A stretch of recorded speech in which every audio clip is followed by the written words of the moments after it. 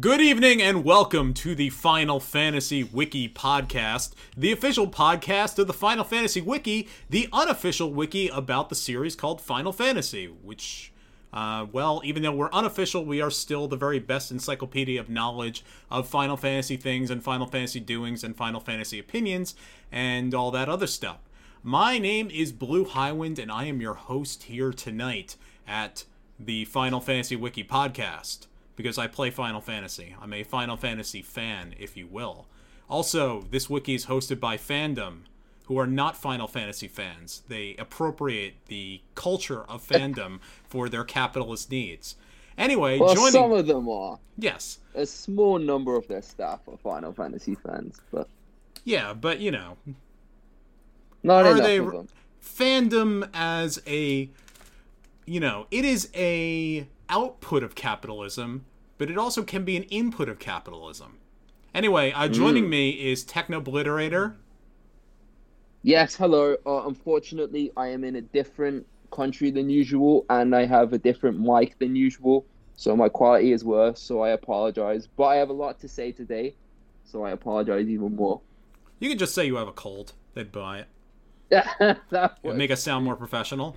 And of course, the one, the only, Some Color Mage! Hey, and unlike Techno, I actually did have a cold that I'm just recovering from. So. But you sound the same somehow. Yeah, I think I got the worst of it, as except for a sometimes blockage in my throat, but it's okay. Yeah, so it is December 2022, which means the year that we call 2022 in the Anno Domini calendar is ending. So how was your 2022, guys? Excellent. I got my first full job as a software engineer in the United States of America, which was extremely exciting, and it's going well so far. Other than that, I mean, as far as like games of 2022, it was good, but I've had much less time to play them as a result of said job. But there's my year in review. It was good. Okay, how was your Some Color Mage? It's been okay. Moved house, got a better paying job. Kind of boring, thankfully. I guess boring is better than not boring these days. In the times we live in. And it's fucking better than last year. Oh, yeah. Alright, my 2022 was basically the same as my 2021. So I guess also boring. Oh, was that bad? No, my 2021 was fine. Ultimately, because I never got COVID. I lived my life as far as I wanted in 2021. I mean, I never got COVID. I never stopped going to the office. I never stopped going outside. My life has mostly been the same, no matter how much chaos has happened. I did go to Hawaii. I did climb the tallest mountain in the eastern part of this continent. And let me think. Is there anything else that was cool about this year for me? Not really. I think that's it. Oh, I got a girlfriend. Oh, well, congratulations. But that was at the end of the year. Oh, yeah. No. Mazel tov. Hey. Hey! Okay, so that's enough of all that crap. Let's talk about real shit. Kendrick Lamar's album came out and was extremely good. There was a lot of good music this year. No. We got to talk about real shit now. All right, the important shit. Yeah, because the Kendrick Lamar concert wasn't that important, clearly. Oh yeah. Oh, I saw Elton John in concert this year. Speaking of concerts. Oh, nice. Yeah. No, there was a lot of cool shit I did this year, but that's not real shit. Real shit is my fantasy team. It's over. I was defeated. But anyway, no, real shit is Final Fantasy. So, want to do the news for the month of December? Yeah, there's a decent amount this month. Yeah, let's start there. Let's start with going back to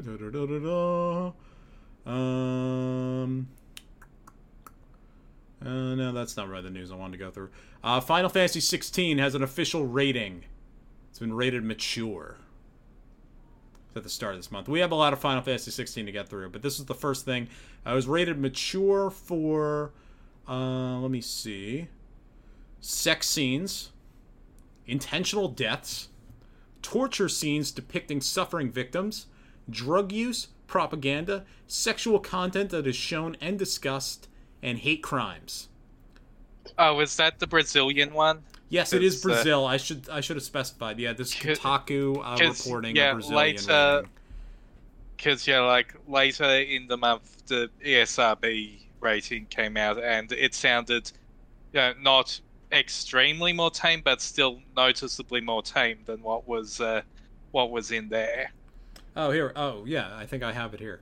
I am gonna hold my tongue on my reaction to this piece of news because my reaction to the next piece of 16 news is completely different. So carry on. I have some quotes here. The little blurb is rated M for mature, blood and gore, partial nudity, sexual themes, strong language, violence. There's some notes here, such as the words fuck and shit are heard in the game. Sexual moaning sounds in a brothel. Fireballs. Melee-style combat. A guard's throat is slit by a knife. Also, there's slavery in this game, apparently. Yeah, so that's all fun. Lovely. Yeah, all fun Lovely stuff. Yuji Naka is my next news report. Remember Yuji Naka?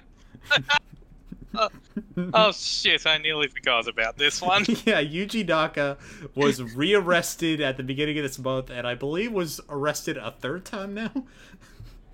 I haven't heard of the third arrest, but I mean, getting arrested twice over this is impressive, really.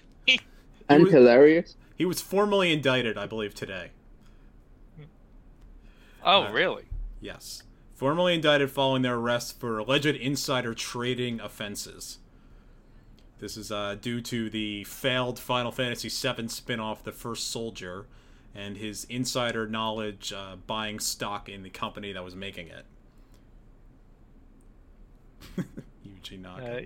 Yes, this most recent count was doing the exact same thing that he did with that Dragon Quest game, but with Final Fantasy VII: The First Soldier. Yeah, I think, Final Fantasy 16, back to that, is, we did not know the official release date, but now we do. It's June 22nd, 2023. Yep. Mm-hmm.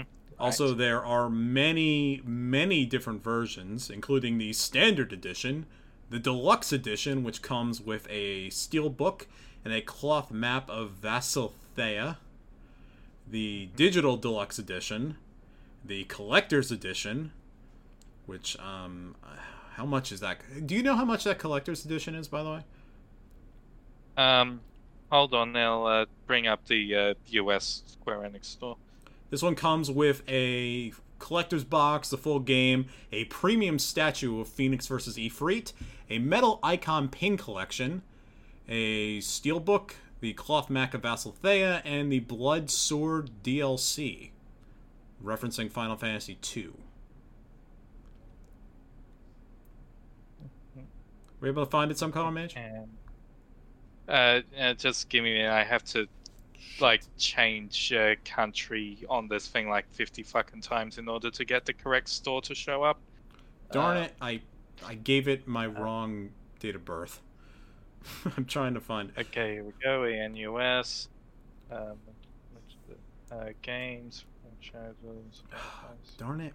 Now it won't let me see it.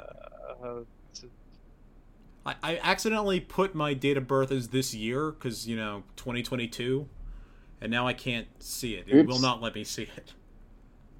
Uh-oh. Okay, February. Everyone's got to sit here and listen while we figure this out. The people need to know how expensive this damn thing is. $350. Okay. So, That's not as Not as much as I thought it would be, but it's still a stupid amount of money.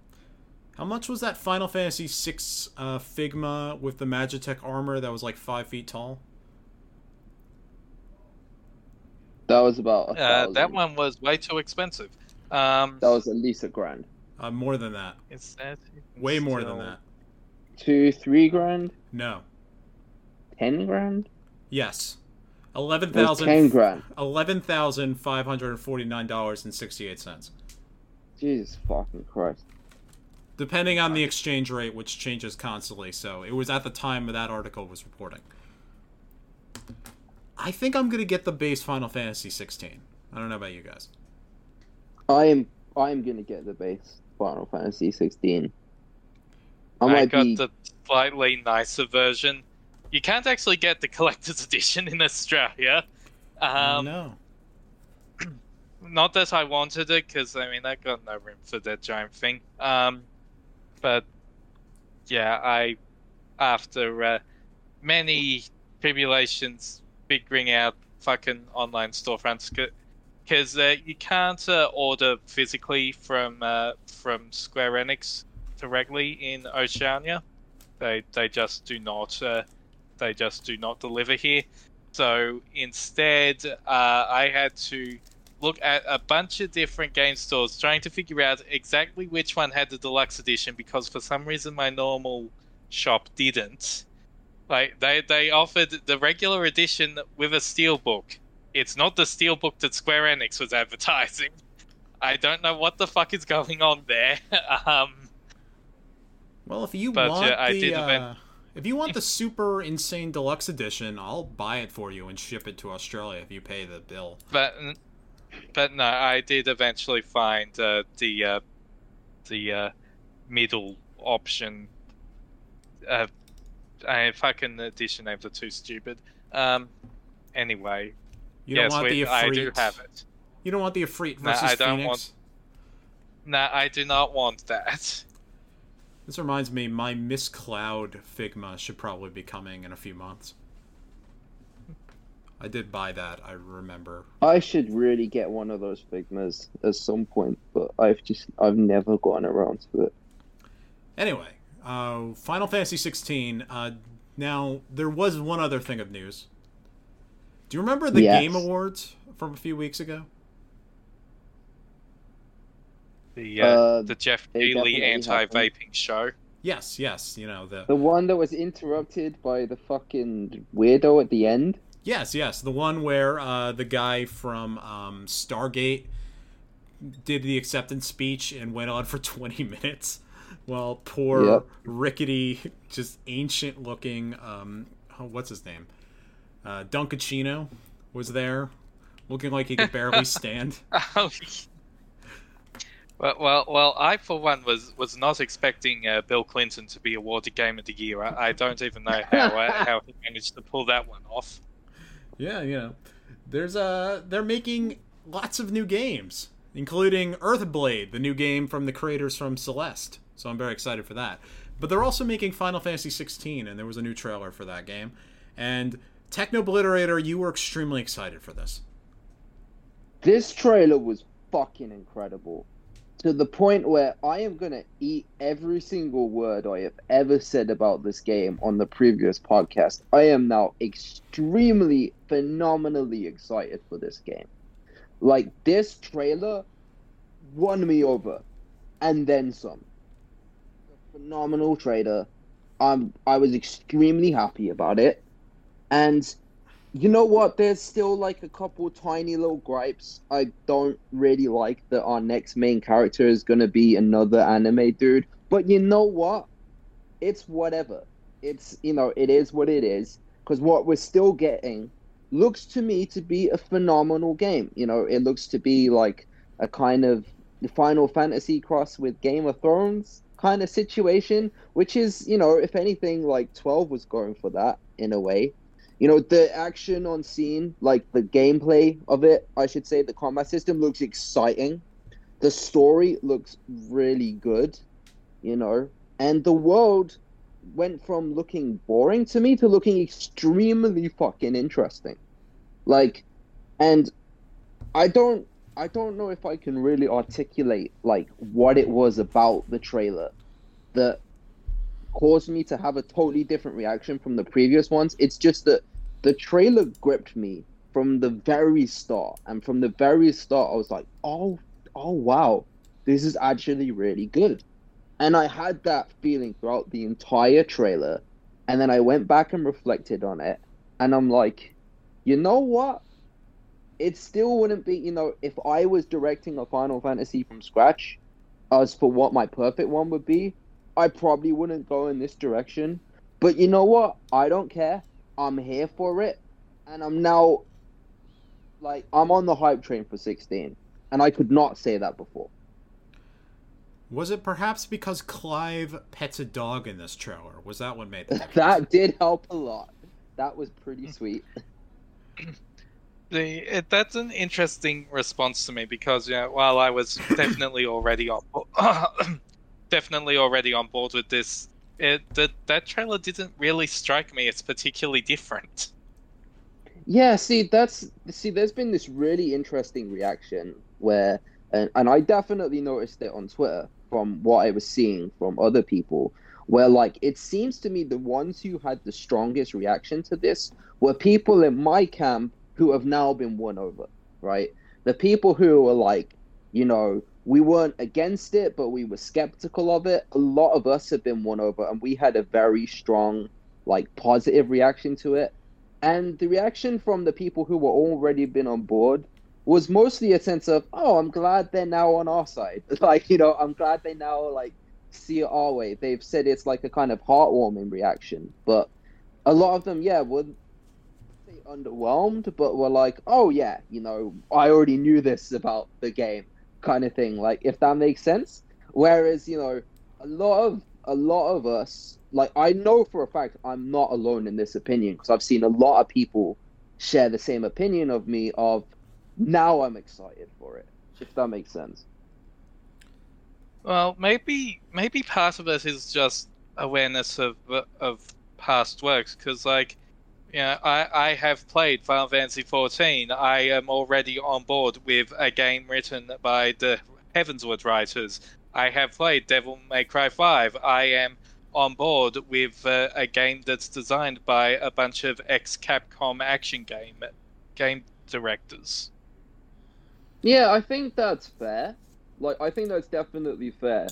And the reason why that alone wasn't as persuasive to people in my camp before was unfamiliarity with it, and the fact that we know it's good because we've been told it's good, but we don't know what that looks like. So I played Final Fantasy XIV, the original. If I had time, and hopefully one day I will have time, we'll play it again. I didn't play past. I didn't really play past The Realm Reborn, so I'm not at all familiar with what the rest of the game is like. So, all I know is everyone has told me this is really good. This is the best Final Fantasy story since a lot of people have been saying since 7, but I think it means since whichever one was your favorite, basically. I know it. Everyone's told me that this is extremely, extremely good, but I don't know anything about what that looks like. So I'm going in with the mindset of, well, I know that it's going to be good because, the track record of the people behind it is a good track record, but I don't know if I'm going to like it. And now I know that I'm going to like it. Now, this trailer has convinced me I am going to enjoy this game. Is it going to be my favorite Final Fantasy of all time? Probably not, but I wouldn't be surprised if it makes the top 5. I would not be surprised if it makes my top 5. That's how much of a 180 I've done on this game. And I was bought in on this game from the beginning, as you all know. And this trailer, I think this trailer looks especially awesome. I think it is everything I've liked in the other trailers, but a little more so. You saw Clive air juggling a monster at the beginning. Shiva's dropping icicle bombs upon an entire army. He pets a dog. Clive does, I mean.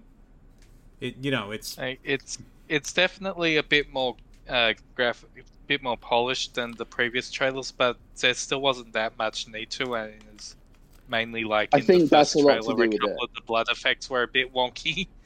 No, I do think that is a lot to do with it because it is, from what I've been told, it isn't in line with how that studio reveals things. Because if you look at the first trailer that they ever did, it was basically like a Final Fantasy 14 level graphics. Like it wasn't that. It clearly was very early stages of development and wasn't resembling what the final product's gonna look like.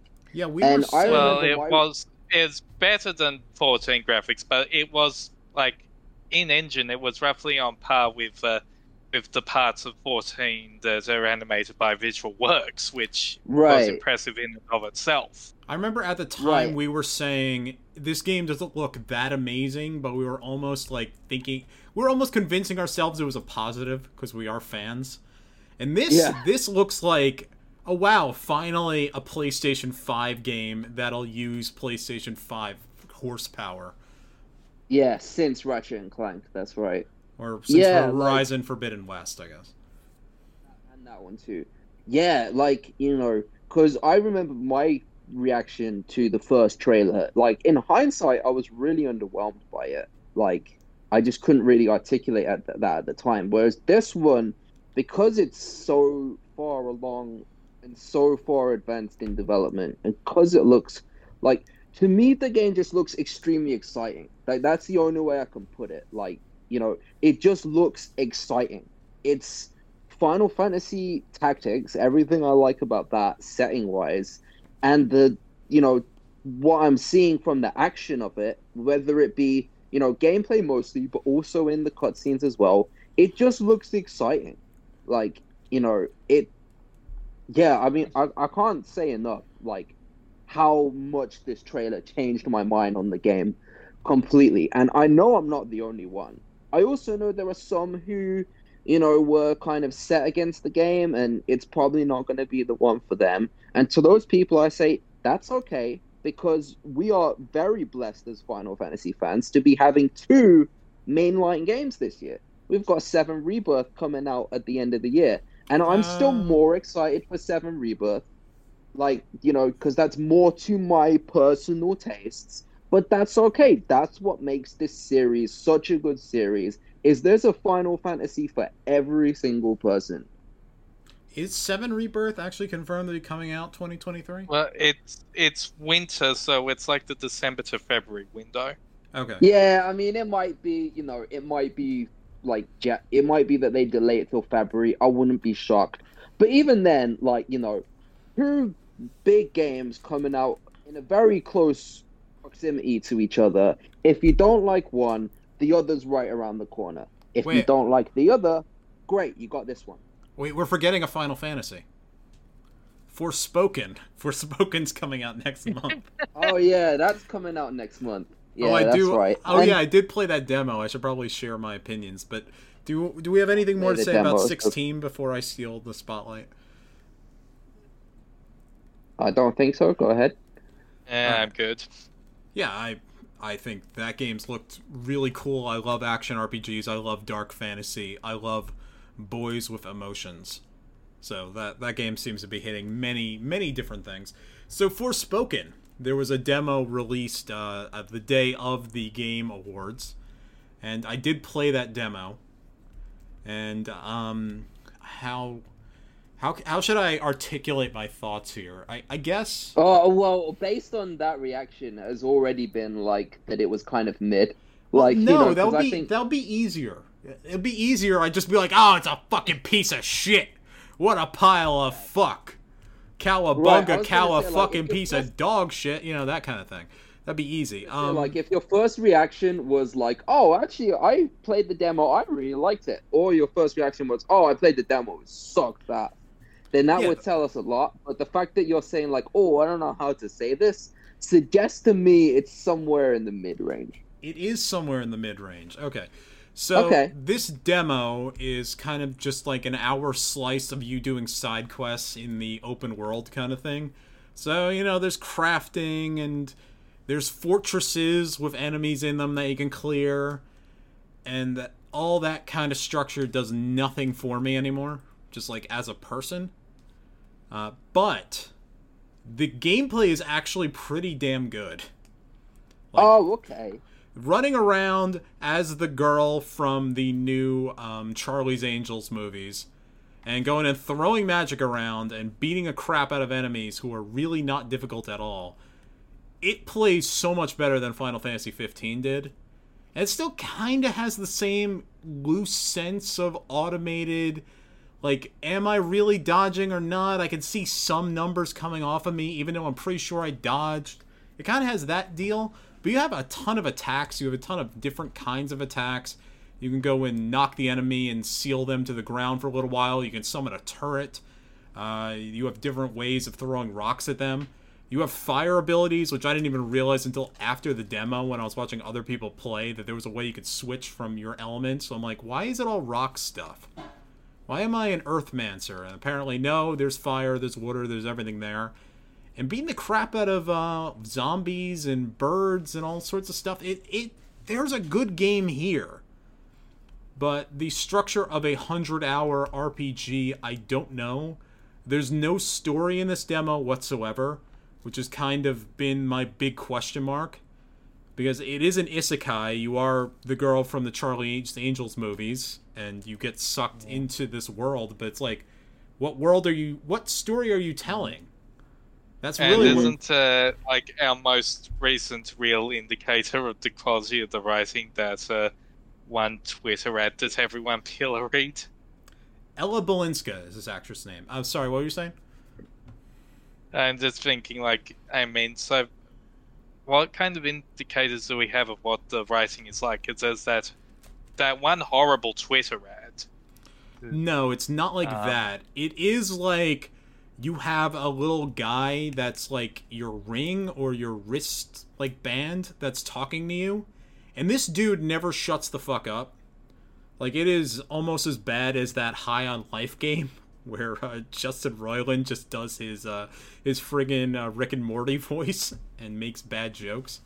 Like, it is nonstop. It's like Tales of Arise level. However, one of the first things I did... It has been decades since Ocarina of Time came out, and we still have not fucking learned from Navi. If anything, it's much worse than Navi, but there is a setting in the game that you can find where you can go and shut him up. It was one of the first things I did. Nice. I will say, based on your reaction, it leads me towards I'll probably buy it on sale, which is a more positive than negative reaction. Because negative would be I wouldn't even buy it, but I'll say based on that, first of all, the whole we're doing a demo where you can play the game, but the demo involves you doing side quests for an hour. Well, we've been down that road before. It was Final Fantasy 15. It was and Final Fantasy 15. The demo looked very good. And then the game itself did not play anything like the demo and was very, I remember walking away from the demo being like, this is, I really like what I see here if they can add more depth to it. And they did not add any more depth to that whatsoever. In fact, it was just that, but less exciting. So that sucked. But on the flip side, what you're saying about the gameplay itself is good. Well, you had me at you can place a turret down. That always makes games better for me. I've loved that since Ratchet and Clank. But the whole the gameplay itself, it's good. It's just what you'll be doing gets somewhat repetitive, and this is going to be a theme of this podcast, right? But there's a game a lot like that, which have the sequel to that game is the game I am second most looking forward to next year, behind 7 Rebirth, and that game is Spider-Man on PS4. That's another game where the gameplay itself, you will think, this is just the same few crimes over and over and over, but no, it does not feel like that at all, because the actual core mechanics of the game itself you are playing are so good that it doesn't matter. It really doesn't matter, because you want an excuse to go swinging around New York for a little more and trying out the gadgets a little more. You can say, these enemies themselves are a little cut and paste. No one playing that game cares. Like, no one cares because they're just happy to be playing as Spider-Man. And if you don't want to do all the optional shit, that's fine because you can get through the game without doing that. So if Forspoken is somewhat like that, I'll probably like it. It won't be my favorite game of the year, but it will be a fun time. You know, actually, you bringing up Spider-Man did crystallize one thing for me. One of the reasons I think I enjoyed playing this demo is that the way that Ella Balinski moves is actually pretty damn cool. She runs around as fast as Sonic the Hedgehog. She's got, like, magical legs. So she can go and run really fast and climb up cliffs like they're nothing. There's something really awesome about that movement tech, which does do quite a lot for getting through a very large open world game. Because I think other people have said this, but an open world is only as good as moving around it. And moving around it is just boring crap like Final Fantasy 15. The open world's not going to be any good. That's exactly what I was going to say. Is like that would be like a total 180 from 15, where the movement part was the worst part by far. Like the worst part was, oh, okay, I can tell Ignis to drive me someplace, and then what am I doing while I'm driving there? Listen to Final Fantasy 14. Radio. Yeah, Final Fantasy 14. Hey, you're listening to an old Final Fantasy tune on the radio. Great, I can do that anyway. Yeah. I can do that while I'm working out. I can do that in any other context than just waiting for something to happen. You know what I love? That is good to hear. You know what I love is that Final Fantasy 15 has become our shorthand for everything wrong with an open world game. This is how you don't do it. This is how Final Fantasy 15 did it. So don't do that. I think the reality is it kind of is, isn't it? Yeah, it is. In the broader gaming landscape, that is not taking that approach either. It's more like large zones. So like it's well designed. Sounds like it's going to be closer to what 14's is than 15. Yeah. That in the broader gaming landscape, that's probably not the example you'd bring up as the punching bag, but definitely among Final Fantasy fans, it is the punching bag. A game that does open world but doesn't do it right. But I will say that I've seen from Square Enix then has been very encouraging because it suggests to me they've learned from what didn't work and they also learned from what did work. So I will say, you know, Forspoken sounds good. I'll probably get it on sale. All right. Funnily enough, I think the much maligned 13 might have ended up being a step in the correct direction for the level design. Because look at 7 Remake. It's basically 13, but with improved backtracking and directional branching and such. Yeah, it's not one endless hallway. Remake. Yeah.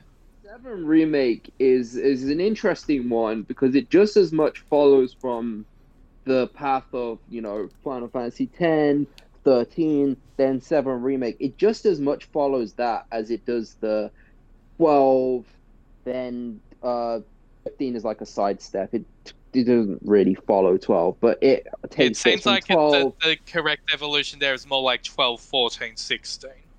Yes, that sounds right. But yeah, 7 Remake is just a great... It's great because it takes inspiration from all of those aspects, which, we're not talking about 7 Remake today, but...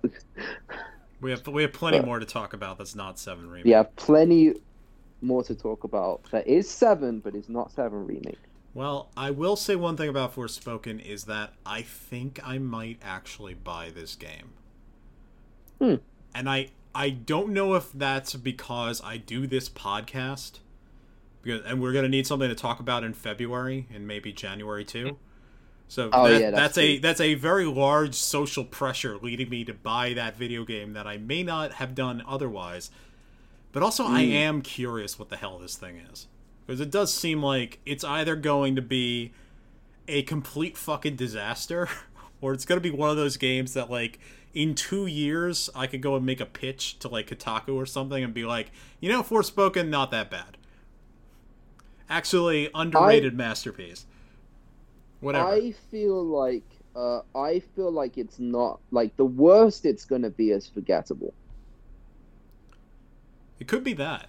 I mean, I don't know. Well, it's definitely something I'd be waiting for others' opinions on, and hey, if you're offering. Yeah, I mean, sorry to drag on this topic even more, but like going back to 15, the reason I say that's probably not the one people bring up as the punching bag is because the rest of the gaming community has forgotten about it. The only reason we're talking about it is because it's a Final Fantasy game, whereas most people, it's just kind of it happened, they moved on from it, and I imagine Forspoken will, at the very worst, receive the same fate, where people play it, they're like, oh, okay, and then they move on from it and they forget. Unless it's really bad, then I'll reference it every single month for the rest of our lives. That will I do be a hold different grudges. conversation, but we'll see. I hold grudges, Miles Sanders. I know you're listening.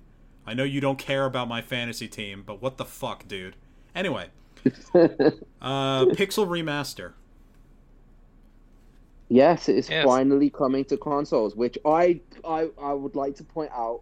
I said it was going to come to consoles. I was right. It's going to be insufferable for a second and just say that. You know what? You have so little. Enjoy what you have.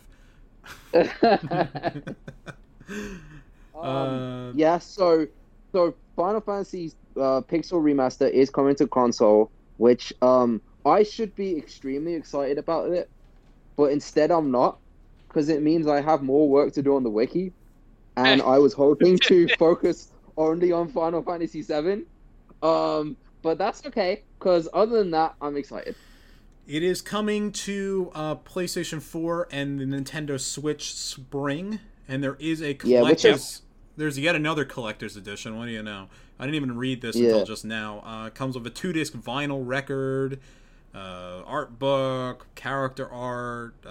There's a 1 through 6 collectors, like one giant bundle of all these things. So it's kind of what I want. It's not the archival historical document, let's go and interview people and show the artwork, that kind of loving remaster. Like, there was recently an Atari game collection, like an Atari 2600 game collection, which was really cool and had a lot of stuff. They created an Air World, which is a game that didn't really exist but completed a franchise that was made for that system. That's the kind of thing I want for retro Final Fantasy. So this is not that, but it is Final Fantasy VI on the Switch. So I guess you can be happy there. Yep. And because it's coming to PS4, it's effectively coming to PS5 as well. Like, it's effectively the same thing. PS5 plays PS4 games about as well as a PS4 Pro could. So, it is what it is. It'll be fun. I should find out what the exact name is in that for that Atari collection. What was it called? God, I can't find it. What was it? I just know that Air World was on it. Oh, Atari's 50th Anniversary Collection, I think is what it's called. It has 80 games in it, including Air World, which I don't know if you've ever heard this story, but there was a thing called Sword Quest on the Atari 2600. Angry Video Game Nerd did an episode about it. It was supposed to be a 4-game series. So Earth World, Water World, not the Kevin Costner movie, and Fire World, and then they were going to make Air World, but they never did because the old original Atari company went under and went out of business. It was bought by the ColecoVision people, I believe. And the ColecoVision CEO stole some of the treasures that were supposed to be given out to the people that had actually done these games. There was supposed to be a big contest about it. So now, 40 years after the fact, somebody finally made an Air World so the entire Sword Quest series can be played and enjoyed and all the mysteries can be done. And that, I think, is a beautiful gaming story. Other than the fact that one CEO stole the sword that people were supposed to get. So the equivalent of that would be like if 7 Remake gives us the chance to revive Aerith. No, it'd be like if 7 Remake never gets finished after Part 2. And then we gotta wait like 50 years. And then we make 7 Remake Part 3 to complete the story. Oh, so it's like if someone goes and finishes Metal Gear Solid 5. Yeah, kind of like that, I guess. If somebody goes and finishes all the other games in what's a good example? No, I got nothing. There's so many failed video game franchises that like suddenly nothing's coming to mind. I don't know why. What was that shitty game where you played as Baldur? It killed the studio it was behind. Not Baldur's Gate, but the hell was it called? God. All right, my brain's completely blank. Okay. I have nothing but Final Fantasy on the mind. We gotta move on. Yeah, I'm anxious to get to the main topic, so let's go through the next items of news real quick. All right, sure. There's Stranger Paradise Final Fantasy Origin is getting another DLC next month. It's called Different Future. And this time, this is the last one. I believe it is the last one that they're planning, and it looks like Final Fantasy 2 stuff. Yeah, that's what I was gonna say. Was like when they said, "Oh, the Emperor's in it," I'm like, "Oh, okay, that's an interesting direction for this to go in." That's like totally unexpected. But no, it sounds like, it sounds like the Shadow of the Hedgehog is gonna be Final Fantasy 1 and Final Fantasy 2 stuff. Okay. Well, I'm pretty sure. Too Human. That was the game. I'm pretty sure that the direction. Oh yeah. Too Human. That fucking failed franchise. Finally remembered. Yeah. All right. I'm pretty sure the direction they're heading is tying this in with Dissidia, because there's also the Nomura style Moogle talking about restoring his own timeline. And Nomura style Moogle that would pretty much only gets used in Dissidia and Kingdom Hearts. Wait, is a I doubt Moogle? it's being tied into the latter. Is this Mobius Final Fantasy? Does the Moogle die in a fiery holocaust? Which Moogle? Any of them, because that's something that happens in Mobius Final Fantasy. I don't think any other Moogle has died like that. Okay. Besides, if this is tying into Dissidia, then that Moogle's going to be Sid. So I don't care about Dissidia. Well, logically speaking, like it would make a lot of sense to tie it in with Dissidia, which is kind of what, like, when Drake, because I didn't play or watch anything about the game at all, but Drake got me up to speed on what the story was. I was like, oh, so they're doing a Dissidia thing. Like, with the whole, like, cycles and the whole, like, oh, this would lead into, like, it basically sounds like a really, like, the story sounds like a really well thought out Dissidia prequel. I was like, oh, okay, that's, interesting. Yeah, like, I haven't touched the DLC, but the second one was about Gilgamesh, and Gilgamesh, of course, remembers all the stuff from previous games, but he did seem to bring up things that were fairly Dissidia linked. And also, Stranger Paradise, it was added relatively quickly to Opera Omnia. What's Opera the Omnia? Dissidia mobile game. Oh, I thought that might be like a fan wiki where you write your fake Dissidia stories. Sorry. Did I kill conversation again?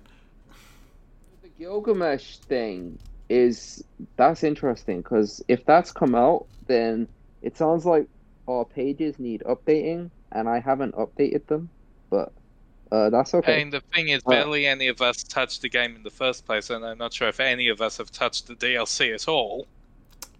There's got to be somebody. Somebody out there is a big Stranger Paradise fan, and you want to go and write these pages for us, because I'm not doing it.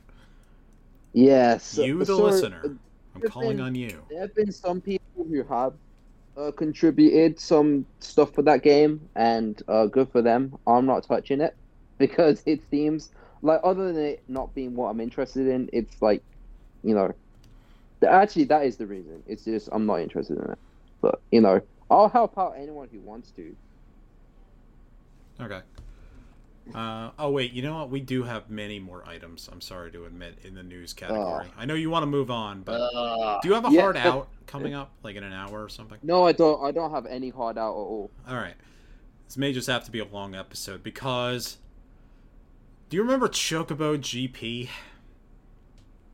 I remember Chocobo GP, and I also remember the news item related to Chocobo GP. Yeah, Chocobo GP Season 5, which is what it's currently at, it will be the last season. And soon enough, they'll be shutting off your ability to buy Mithril, the premium currency. And that will become invalid on January 6th of 2023, apparently, according to this item on the support of Square Enix page. And I believe they're going to be done doing anything as of Wednesday, December 21st, which just passed about a week ago. That is the end. There's no more large updates. So Zero Alec, who is one of our moderators, brought up a very interesting point about this, which he said that a lot of people are reading the news wrong about this, where, like, if you look at the news, they'd be saying, like, oh, the game's shut down. It was, you know, it's ended its life, and it's another, like, the first Soldier story, when that's not really what's happening. What's happening is I don't know where people are getting that rating from.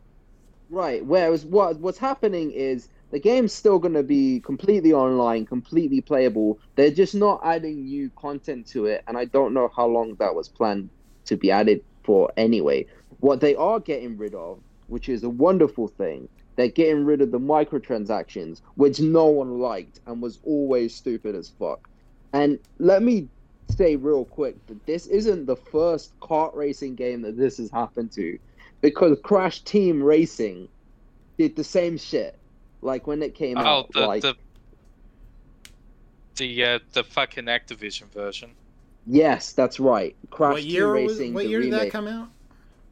That was like 2-3 years ago. I want to say it was quite recent, but basically, that was like a remake of the original, but you know, that looked like, you know, a really good remake of this, and then a day after the reviews came out, they patched in a ton of shitty microtransactions. Yeah, that's exactly what happened. Like, because the original Crash Team Racing was like one of the best kart races ever made. Like, you know, like it wasn't until like Mario Kart 8 or some shit that actually surpassed it, because that was considered like the holy grail of kart racing games. Like, classic game. Naughty Dog outdid Mario on this one.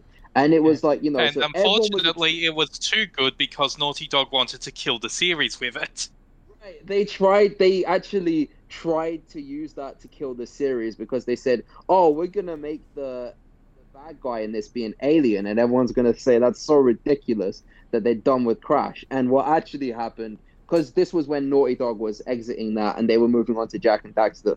But what actually happened was everyone said, oh man, that alien is so cool. Can't wait to learn more about him. So it was an accident. But it was an excellent game. And the remake, everyone was really excited for, including me. I bought it. And it was a good remake with a horrible microtransaction system, which is exactly what happened with Chocobo GP. It was a remake of a previous Chocobo racing game. Chocobo Racing, probably. It was called Chocobo Racing, that's right. And yes. It was, I think that more like, you know, that was more flash in the pan compared to Crash Team Racing. Chocobo GP, the actual racing itself, got very good reception. What didn't get good reception at all, for good reason, was the fucking monetization, which was the stupidest thing like they could have possibly done. So basically what they've said is, okay, that was a dumb idea, we're getting rid of it, and we're not adding more DLC to the game, so it's just going to exist as it is. You can play this kart racer online, and it's basically, they've made the game playable now, but they've not added anything to it, it's a Battlefront 2 story, because, you know, Star Wars Battlefront 2, when that came out... Despise What's it. that? I hate Battlefront 2. That game was one of my biggest disappointments. I mean, the single-player campaign, it was fucking horrible. Oh, yeah. The single-player campaign sucked. Yeah. But what people... Basically, everyone said, like, oh, the multiplayer, when it came out, was dog shit. And then by the end of it, was great. And at that point, they'd already given up on it. So it sounds like Chocobo GP is going to be another Battlefront 2 story where, you know, it's going to be... We'll probably like it now, but we won't like, you know, basically, they killed the reputation of it.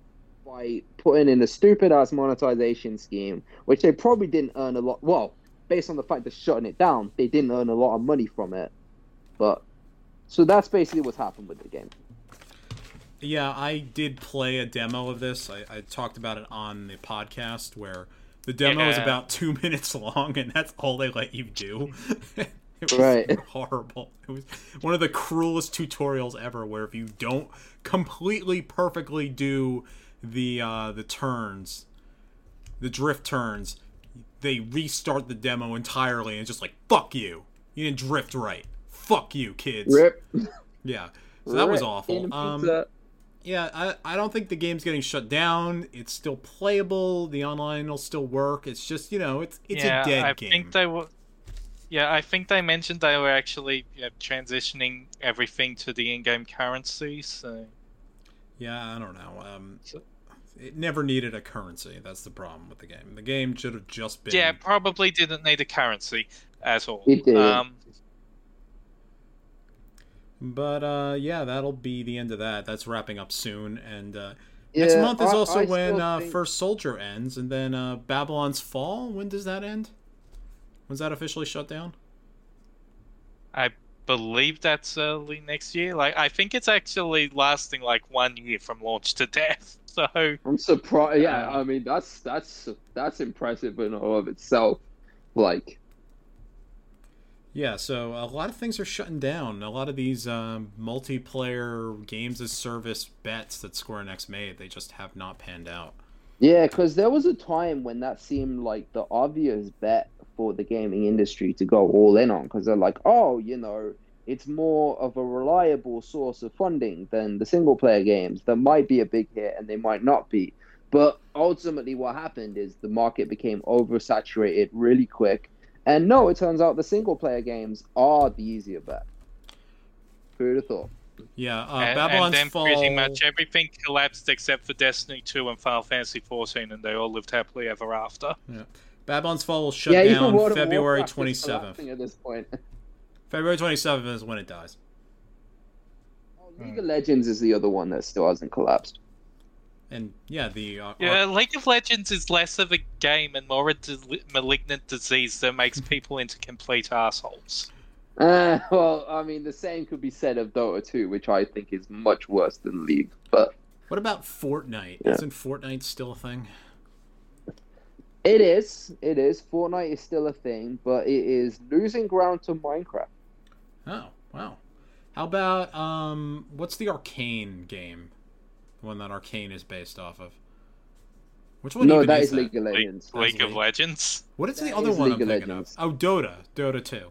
How's that one doing?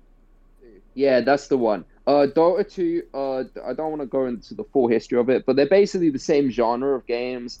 And, no, but I know what it is, but how's it doing? Oh, I mean, it's been declining for a few years now. Which anyone could have predicted because. They refuse point blank. The community refuses point blank to make that game more user friendly, and they think of it like they almost get offended when you make the game more user friendly almost. And so the old people leave because of that, and the new people don't leave because the new people don't join because obviously there's other shit to play. So anyone could have predicted that wasn't going to last that long. Okay. And of course, Overwatch 2 is one of the saddest video game stories I've ever told. Everything I loved about that game in 2016 has been stolen from me and replaced with dog shit. It's a big shame. Next topic, I believe we should move on. Am I out of all the things? I might finally be through all the things. We have one more thing.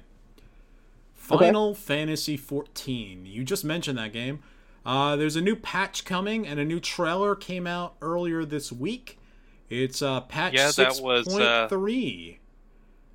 Yep, Gods Revel Lands Tremble. It is, it's just standard off patch. There's a bit of story. There's another thing with the big 24-player fights. This one, managing to tease people a bit because so the Alliance Raid series in Endwalker has been about the 12, basically the standard religion of the people of Eorzea. And of course, we believed that they were fake just like every other god. And then in patch 6.1, we somehow stumble upon them and they appear to be real. So we're trying to figure that out and get to fight them in the process. So this patch 6.3, its addition to the Alliance Raid series, one of the fights is against Nofika, goddess of Earth, patron deity of Gridania. And one thing people know about Nofika is that she has absolutely gigantic tits. Oh. Well, let me, how do I spell Nofika? Yep. Nophica, I believe. Okay, all right. Let's Google image search this. Anyway, in the trailer, you can see Nofika, but they deliberately phrased it so you can only see her back.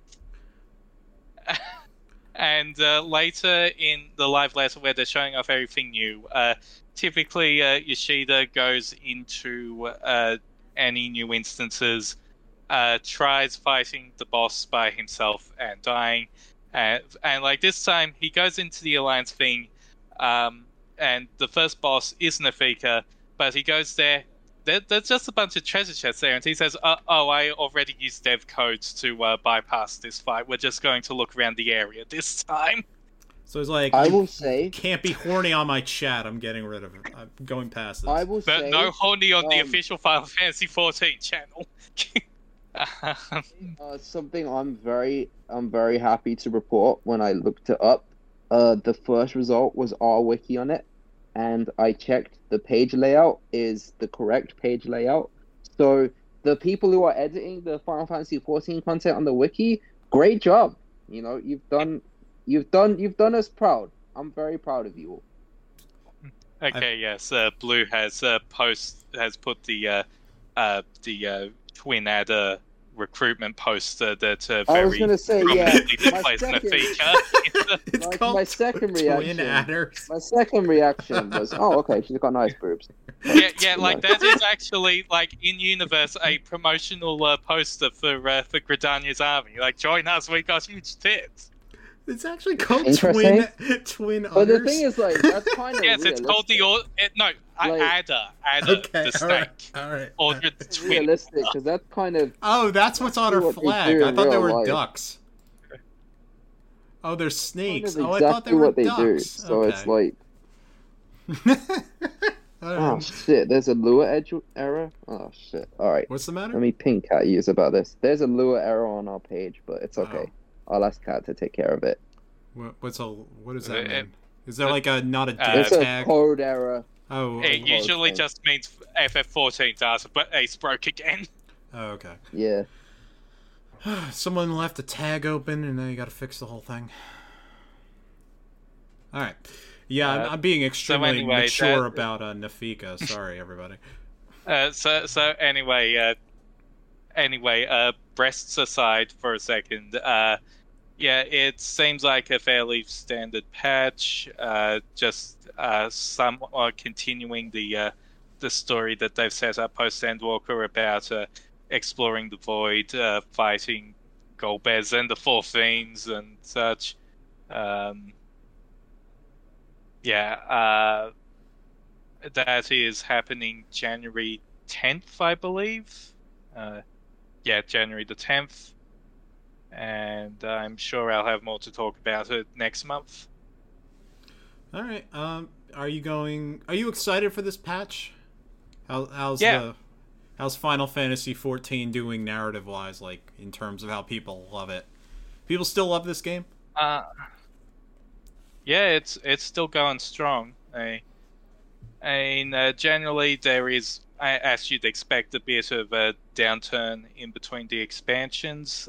Probably not helped by it being quite a bit.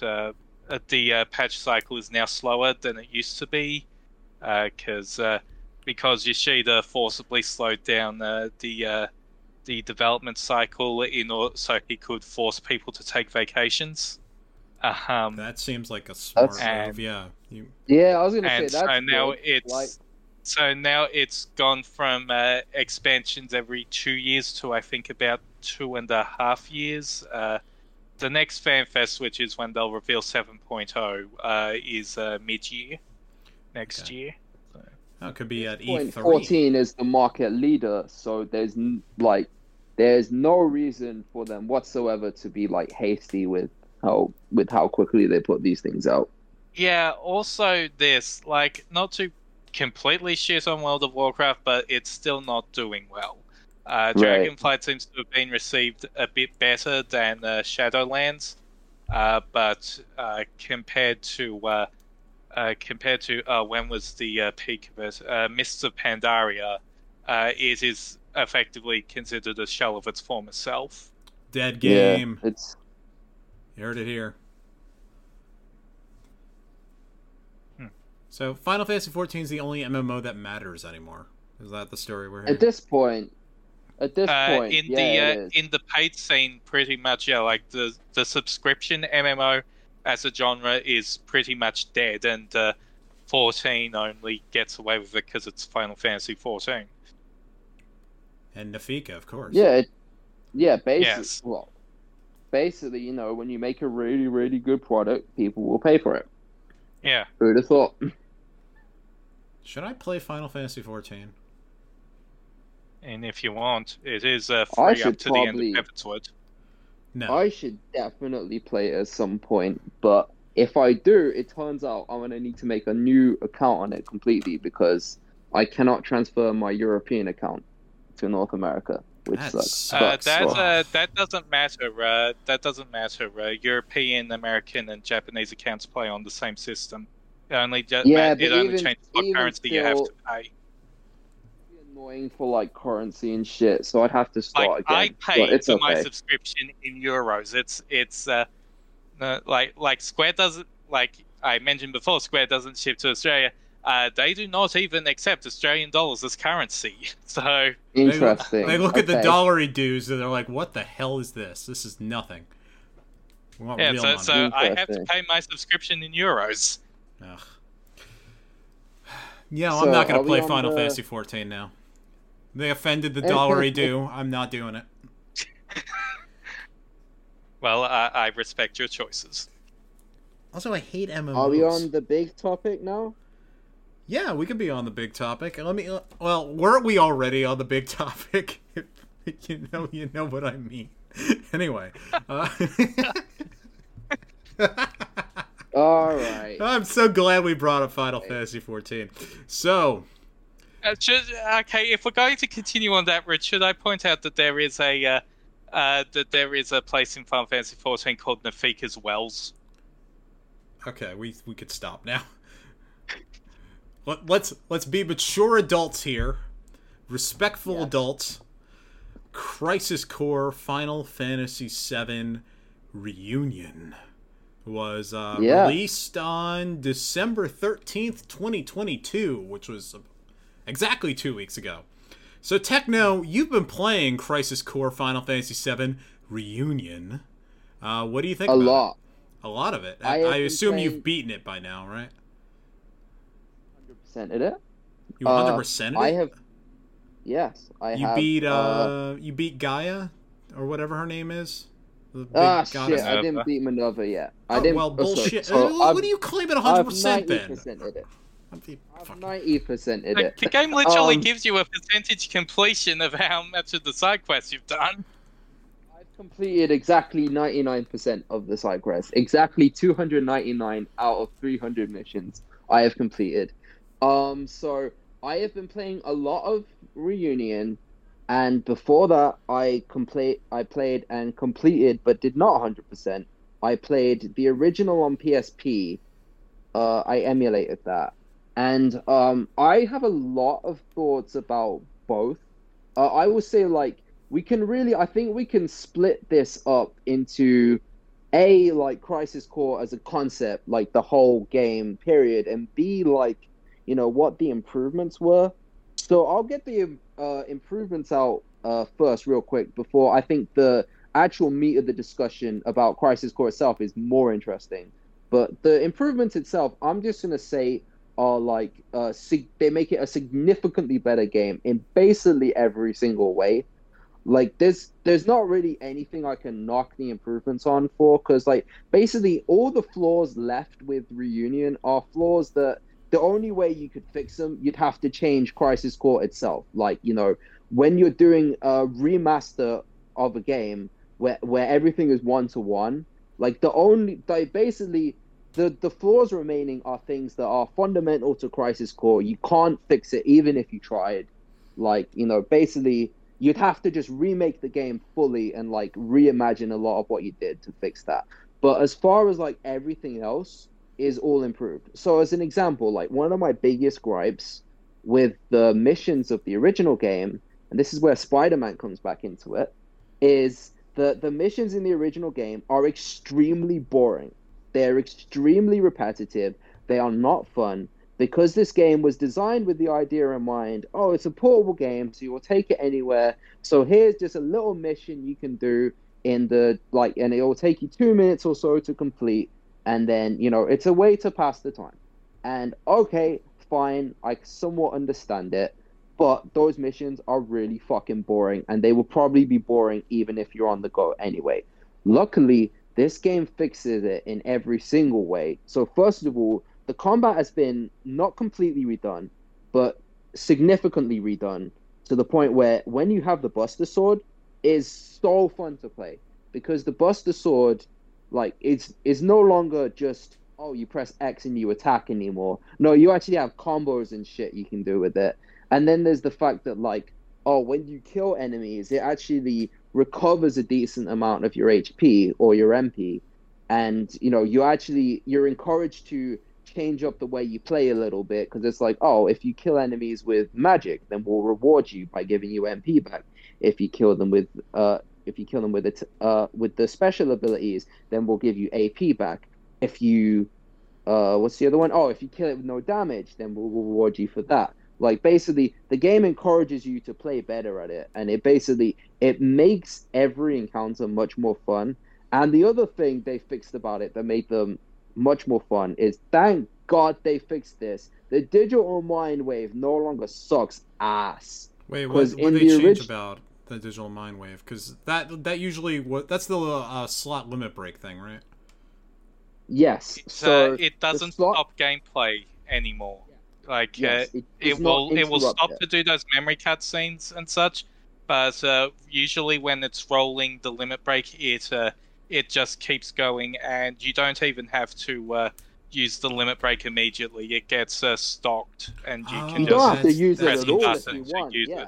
That is interesting. Basically, it'll come up, it will say, oh, you've got Cisne, and then, you know, you press triangle, like when you want, and then Cisne's cutscene will play if you want it to, because you can press triangle to skip Cisne's cutscene. Oh yeah, you can also skip the limit break animation and the memory cutscenes, and you can basically skip all of it. The only ones you can't skip are the ones in the ending, because like those go FMV mode.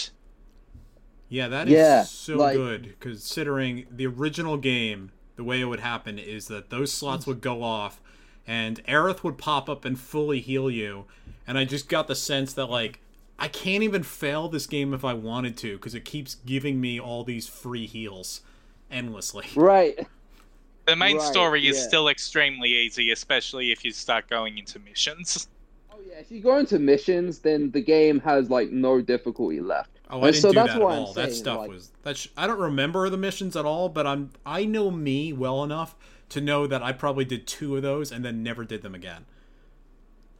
Probably hate the missions in the original, because let me tell you, those are boring as shit.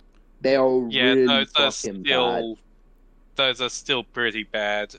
Well, so that's what I'm saying. At least the Yuffie ones are voice acted now, I guess. Well, so that's what I'm saying, is that the only way to improve the game further from how it's been improved is you'd have to completely redo the whole thing. So you'd have to, like, restructure it. So, instead of 300 missions, there's now 30 missions, and those missions are like in unique locations, and they have a unique like set of things going on. Basically, but beyond that, like the missions are now like the reason I brought up Spider-Man earlier is because it's the same concept as Spider-Man, where like the crimes in Spider-Man PS4 are the same thing over and over again, but you don't care because the core mechanics are so fun that you'll go back to the crimes anyway, just as a chance to try out a new web shooter combination.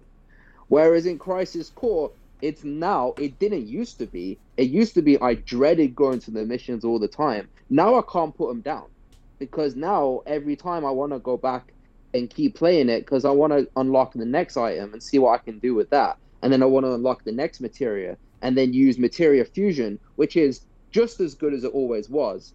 But I'll use materia fusion again and try out some new combo I can get. And then once you get the one materia that does 99,000 damage on every single hit, it's like, okay, now the game is so easy, but it's so fun just bullying the shit out of this game. Like, so basically, like, you know, I think the improvements itself, it's fair to say, are mostly uninteresting. But so that's why I wanted to get those out of the way first. The only interesting part of the conversation around the improvements is the voice acting. So the voice acting now uses the same voice cast from 7 Remake. It has no one from the original anymore. They recast everyone, and everything is now voice acted.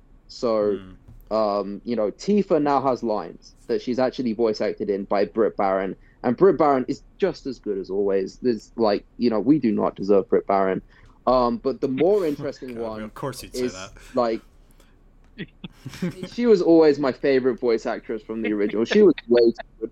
Her and Barrett were just way too. We do not deserve those guys.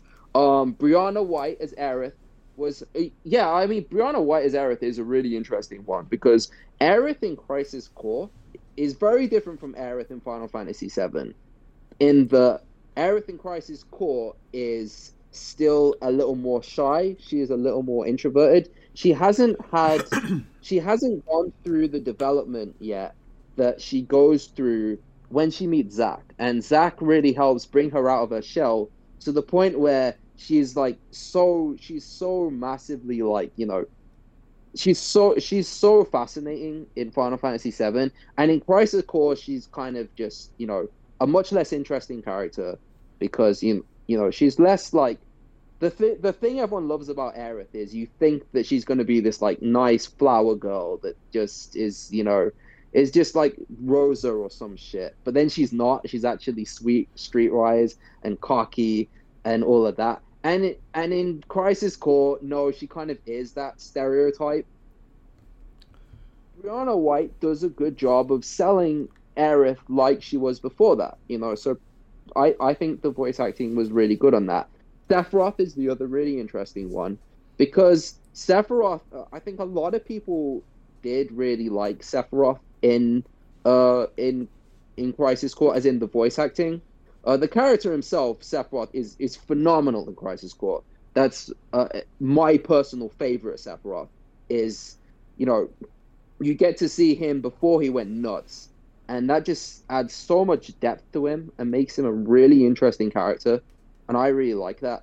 But there's a big difference between how the new guy plays him versus how George Newbern played him. Like, there are some scenes where what's that? Superman. George Newbern. Yeah, he played Superman. Right, that's right, he also was in an amazing movie called Doppelganger, starring Drew Barrymore, where there's 2 Drew Barrymores and she's actually an alien. Anyway, you can go on. A lot of people really liked Sephiroth in the original, but there's like, you know, I personally prefer this voice acting version because this version, it makes Sephiroth sound more like a human being, which is exactly how he should be at this point in his life. Like George am I pronouncing that right? Newbern? I don't know the man. I think it's Newbern. I don't know.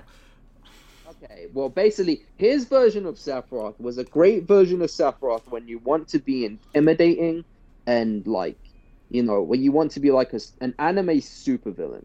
And Sephiroth before Crisis Core is not an anime supervillain. He is a real person. He is warm and compassionate, and he is, you know, that's what makes Sephiroth interesting in this version. So I really liked it, but there's some people who didn't, and I understand that. Okay, now, beyond that... Techno. Originally, in Crisis Core, Newburn does play him like Sephiroth always is. So he's like, hello, Zack. I'm here to lead you to the promised land of things and Cloud and stuff. So how does the new one sound? Does he just talk like a guy? It's like, hey, Zack, it's me, Sephiroth. Hi. I can give you a direct comparison, actually. Trying to do my best voice impression. So there's a line in that one scene that everyone really likes, the Genesis and Geo Sephiroth scene where they're fighting over Junon.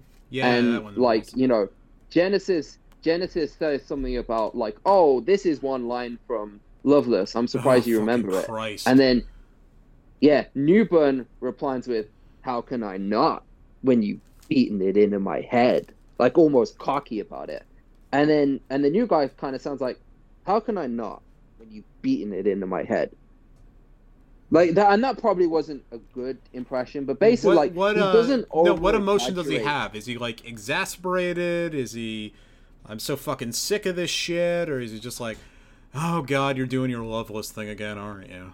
Like that? He's exasperated by it. Okay. He is exasperated by it. That is a fair way to say it.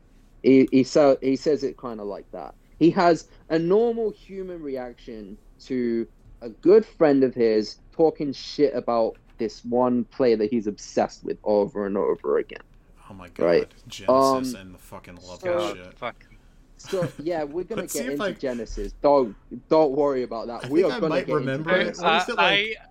Like there's one scene that I absolutely forgotten about, which is just incredibly hilarious, which is towards the end of the first visit to Benora, and Zack runs out of Angeal's house, and then Genesis trips him and just starts reciting Loveless while Zack yells, "Shut up! Shut up!" That is still there. And it is there in all its glory. Unfortunately, with the voice acting, the new Zack doesn't sell his scenes as well. I was leaving that until the end. Yeah, I was leaving that until the end, but we can get into it. There's one exception. He absolutely lands the ending.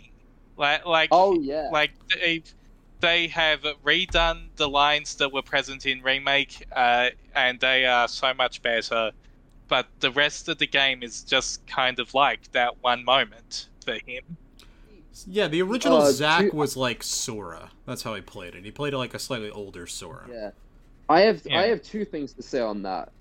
First of all, that reminds me, there's actually a third topic with Crisis Core that I'd forgotten about, and that's the topic of how does this lead into 7 Remake, which I'm going to get back to that because there's more to say on that. The second thing... we have to get to that. Yeah. The second thing is that my apologies, I was going to leave Zack until the end, but we can get to Zack now, because that's the one point of contention that a lot of people have with Crisis Core Reunion, where a lot of people were understandably really attached to Zack's voice, because Zack was always the best thing about this game, and he still is the best thing about this game. You know, he is a super likable character. Like, Zack is really the only person from the main cast of Final Fantasy VII who doesn't do an Uno reverse card on what you expect from how you look at him, right? Because you look at comparison to Puppy that the other characters make is kind of apt. He is very cute and excitable. Yeah, he's Sora. So what I mean by that, Blue, is, you know, you look at Cloud Strife. He's clearly built like this tough, rugged soldier guy, and then you meet him at first, and he says like, "Oh, I'm a mercenary and I have all this experience." But then it turns out actually beneath the surface, he's kind of a dork. Yeah. He's kind of nothing like that at all. And then Aerith, I touched on that a bit, as like, you know, you'd think of her as this boring white mage Rosa type person, and she's not that at all. Why are you putting these words into my mouth? I'm not that Rosa guy. I'm not putting them into your mouth. I'm just saying, like, basically all the characters Sorry. when you see their design, they're not what you expect them. And Zack is the only one where he's exactly what you expect. But that's fine because, Zack is just a wonderful, lovable character. And Rick Gomez, the original voice actor, played a very good Zack at being a lovable, fun-loving character who he starts off immature and like a puppy, but he matures over time and becomes a hero. Sorry, what? A lot of people really like that about Rick Gomez. Now, Caleb Pierce is a very different iteration of Zack early on, but a lot of people seem to be aligned on the fact that he gets better as the game goes on. He's much better at playing the matured, more confident Zack, who was, who's gone through all the stuff in the Crisis Core story, than he is at playing the restless puppy Zack. And at that point, he looks more out of place. But at the as the game goes on, he gets better and better about it, including, like some column mate said, at the very end, where he does a very good rendition of the ending, which he rubbed a lot of people the wrong way with his first iteration of the ending. He sounds a lot better than he did in 7 Remake. Okay. So, 7 Remake kind of did the ending of Crisis Core for a second, but now you get to see the whole thing. Yeah, that's right. You get the that's right. whole emotional affect of Zack fighting the Infinite Army and being defeated. Spoilers. Yeah, so basically, I will say, last thing I have to say on Crisis Core, had the new voice acting. I think Cissnei's voice actress is the biggest improvement. And everyone always loved Cissnei, and I think she's even better now. I really love how Cissnei sounds. A lot of people have said they much prefer Genesis and Angeal's voice in this, and I think, yeah, they're better, but, those characters are written so poorly that doesn't help a whole lot. So yeah, I think, unless anyone has anything to add, that about wraps up the reunion improvement part of this segment. I have some we did questions, kind I of guess. get distracted from gameplay, but also in general the game is just kind of faster and more fluid. In the original Crisis Core, you attacking is press a button, Zack swings, press a button, Zack does the exact same swing. There's blah, blah, blah. In this version, Zack does have a proper combo that's more akin to how Cloud uses the sword in Remake. Materia, you no longer have to hit the shoulder button. You have to hit L and R to get to the correct materia and use it. They have changed to Kingdom Hearts style shortcuts for all of them. So you press, I think it was hold L1 and press one of the face buttons, or R1 and R2 to let off the materia. Materia Fusion now actually tells you what result you're going to get before you do it. Well, it did that before, but it hit it. Okay. It's basically it does. How it did it before was you put the 3 together, and then it says, "This is the materia you're gonna get. Do you want to do it?" Whereas now, like you said, it actually you put the item in, and then it gives you the preview. So it's much better now. Yeah. Techno already mentioned that you get some of your MP or AP back by killing enemies in certain ways, but also once you get the Buster Sword, you can press attack and roll at the same time to enter a sort of pseudo Punisher mode, and during this, your attack becomes just a couple heavy cleaves, and if you use an attack ability, it will behave as if, because usually if you use an attack ability mid-combo, it gets a damage boost.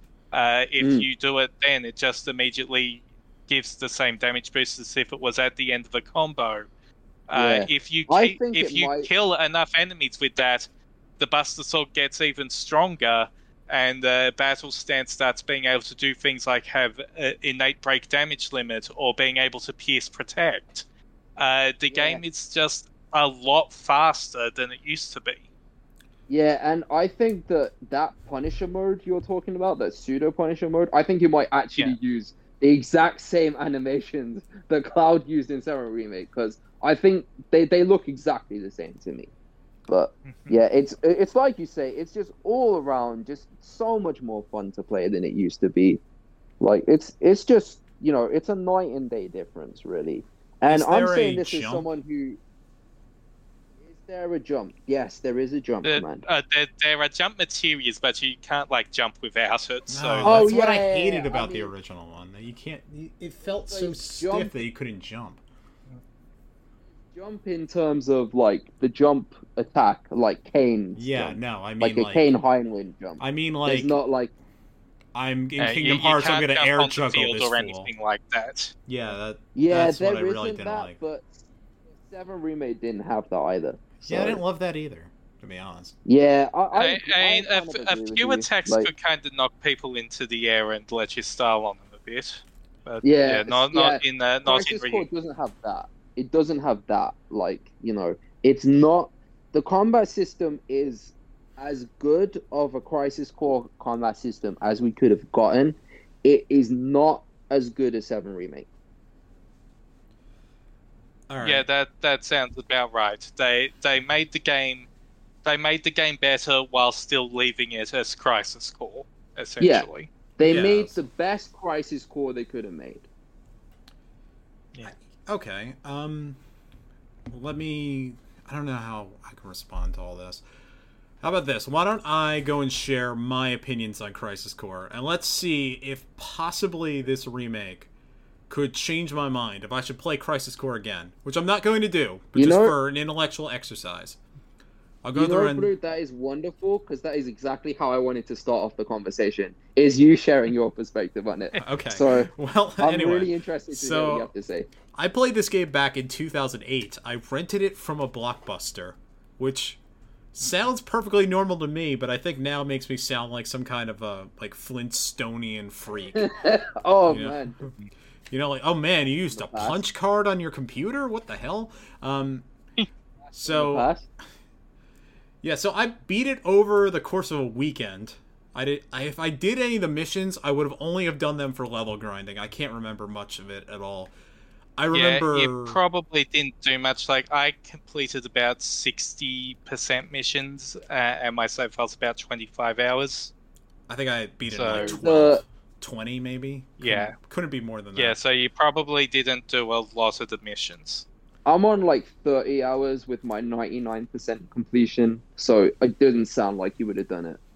Yeah, but that 1% is the super boss, which is the actually challenging thing. So report back when you beat Minerva. 2 hours long. She's even if you set it to hard mode, she's even harder than she was in PSP, because they increased her HP. It was it's 10 million in normal in both versions. In hard mode, it's 20 million on PSP. In the remake, 77,777,777.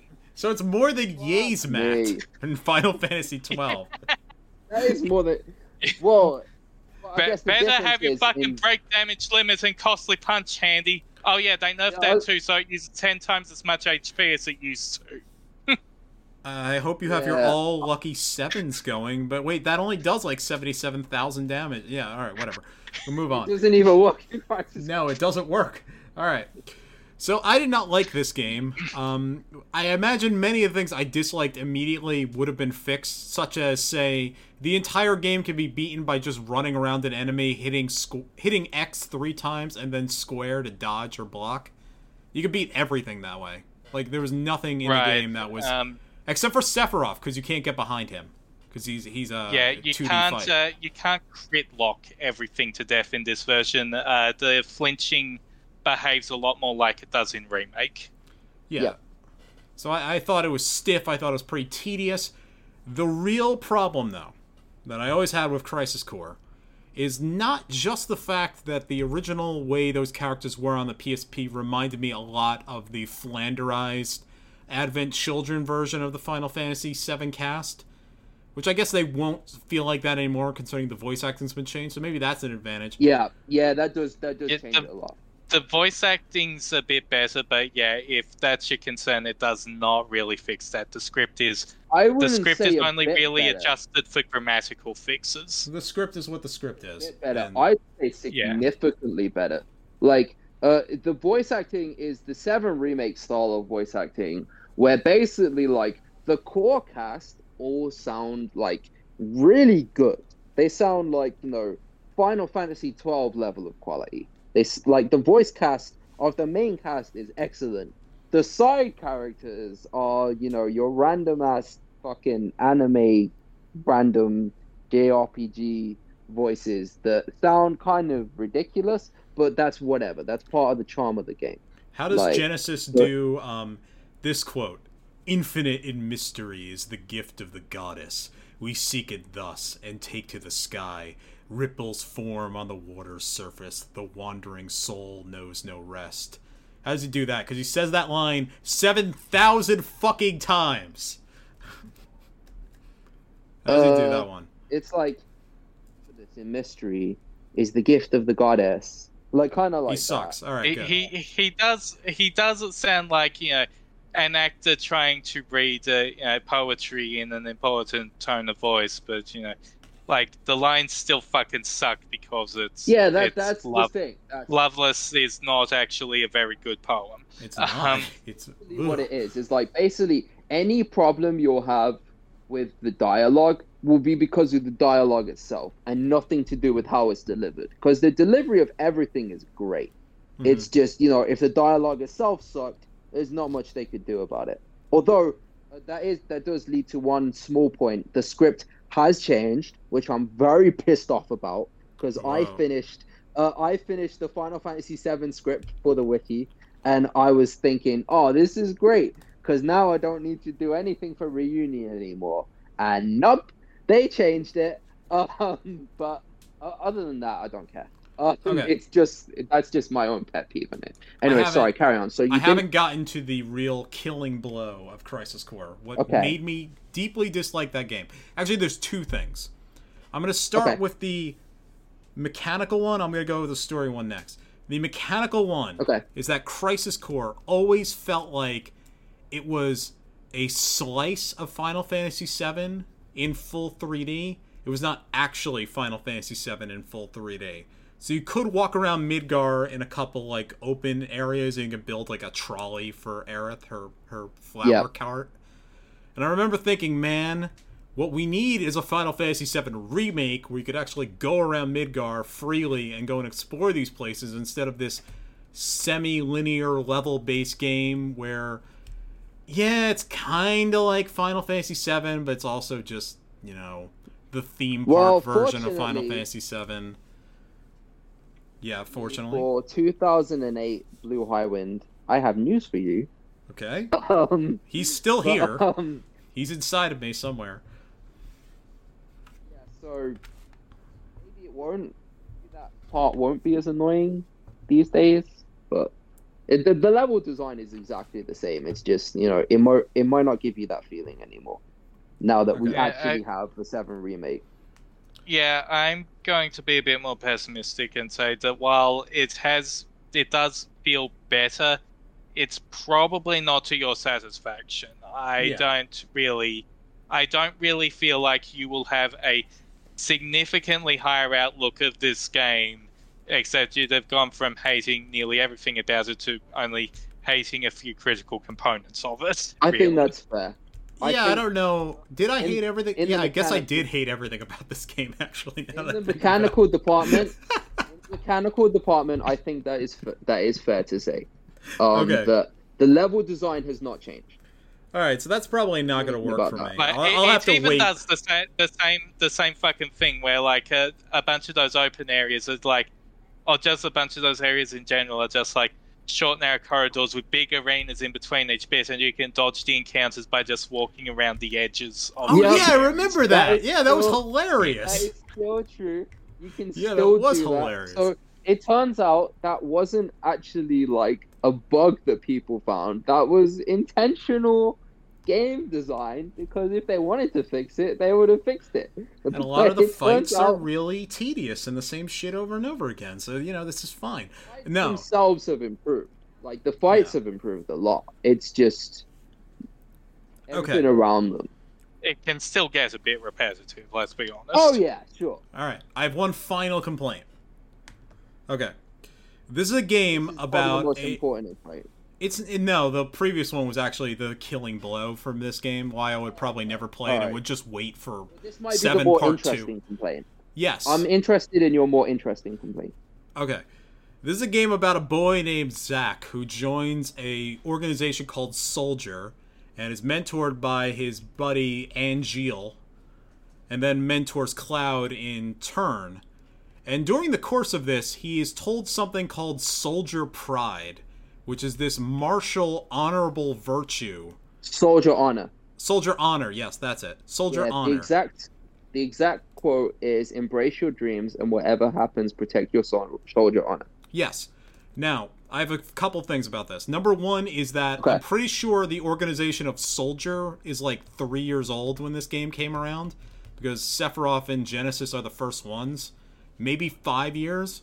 So where the hell is this vast tradition of Soldier honor coming from to begin with? But 5 years secondly, sounds about right, but yeah.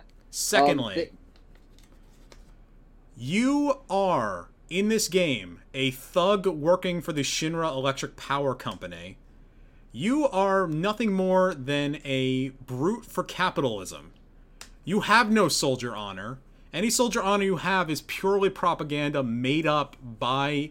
And this is not me reading the leftism in there, because it's there already. The guys that you work for are fucking shitheads trying to destroy the planet. In the game already. Yeah. Yes. Yeah, it's. You start this game conquering Wutai, who are fighting for their own freedom. They're an independent organization. They don't want anything part of your global planet. And there's your a best conversation friend at the very start. Your best friends are various super soldiers built by this company to wipe out people more efficiently. What's soldier honor? You don't got fucking shit of soldier honor. Zach, you were completely up your own ass. Shit. Yeah, so that is I'm happy that is an interesting complaint. And I would flip that on you a little bit, and I'd say that's actually something I like about Crisis Core a lot. Because I think that's a huge part of Zach's character arc, is him coming to realize, like, yeah, this was kind of bullshit. Because, like you say, the game does start at the very start with you conquering Wutai, and Wutai have not really done anything wrong. And then Zach has a conversation with one of the other, like, I think it's like a lieutenant commander, question mark, from Wutai, where they basically say, like, "Oh, you're invading our land. What the fuck are you doing here?" And Zach's like, "Oh, yeah? Well, I heard that we wanted to give you Mako energy, and you didn't like that, so you attacked us before even hearing us out." And then they say, "Oh, you're full of shit. You don't know what you're talking about." And at that point, Zach's like, "Well, I mean, there might be some truth to what you're saying, but I've made my choice. I'm with Shinra, and I'm going to stay with Shinra." And, they fight, and Zach decides, "I'm not going to kill you." And they're like, "Oh, well, as long as I'm alive, I will fight Shinra." And Zach's like, "Oh, okay." I don't think that's the right thing to do. I don't think I'd go home feeling better about myself if I did that. And then as the game goes on, you still see that sense of, like, heroism kind of bestowed in him. But as you get to Nibelheim, like, that's when he's kind of, like, basically everything around them collapses, because they're realizing, like you said, it was all propaganda. It was all bullshit. Like, even, like, it started out with, like, Lazard, Angeal, Sephiroth all saying, like, "Oh, we're totally loyal to Shinra. We're, like, we're fighting for our, it's not really a country, but we're fighting for Shinra." They are a state at this point, so... They are a state at this point, but we're fighting for our government. state. Yes. They think they're doing the right thing. And then over time, each of them have doubts about it. So, like, Angio's doubts are not told well at all. I hate that part. Like, Angio Yeah, he is turns evil unfortunately- for no reason whatsoever. He turns evil for no reason, then he turns good for no reason, then he turns evil for no reason again, and then you kill him. Like, it's Angio's character is not written well. It's like he's largely just pursuing self-interest, but the game doesn't really make any effort to explain what his self-interest is. That's the that's the problem. Is like this game is a perfect. I've been saying for a long time that Nojima is the most brilliant but inconsistent writer I've ever seen. Like, and I think this game perfectly encapsulates his inconsistencies. But basically, Angio unfortunately was not written well in the original. Is still not written well. That hasn't fixed it. But then Sephiroth is written brilliantly, and Lazard he's alright, I guess. But each of them start to have their doubts, and the seeds of doubt get sowed over time as basically they're trying to clean up the company's mess, and over time it becomes clear the company's not that interested in helping them, and there's a lot of corruption going on. And it gets to the point where just before Nibelheim, Sephiroth says, look, at this point, I'm done with these guys. Like, depending on what happens, I might just quit Shinra completely. And little we know he did quit Shinra in a massive way. But, Quiet quitting, that's Sephiroth.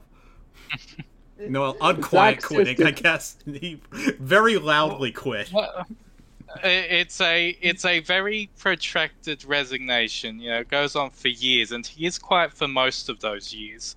The fact that he's dead for most of them may have had something to do with that, but it's setting fire to a town is not quietly quitting. Well, that's not the quiet part. The quiet part is there's 5 years between him setting fire and then killing the president. Okay, Techno was going. So when then Zack at that point, he confides in Cloud, and Cloud, still being the little dork he is, he's still too shy to take his mask off and talk to Tifa and thank her for rescuing him.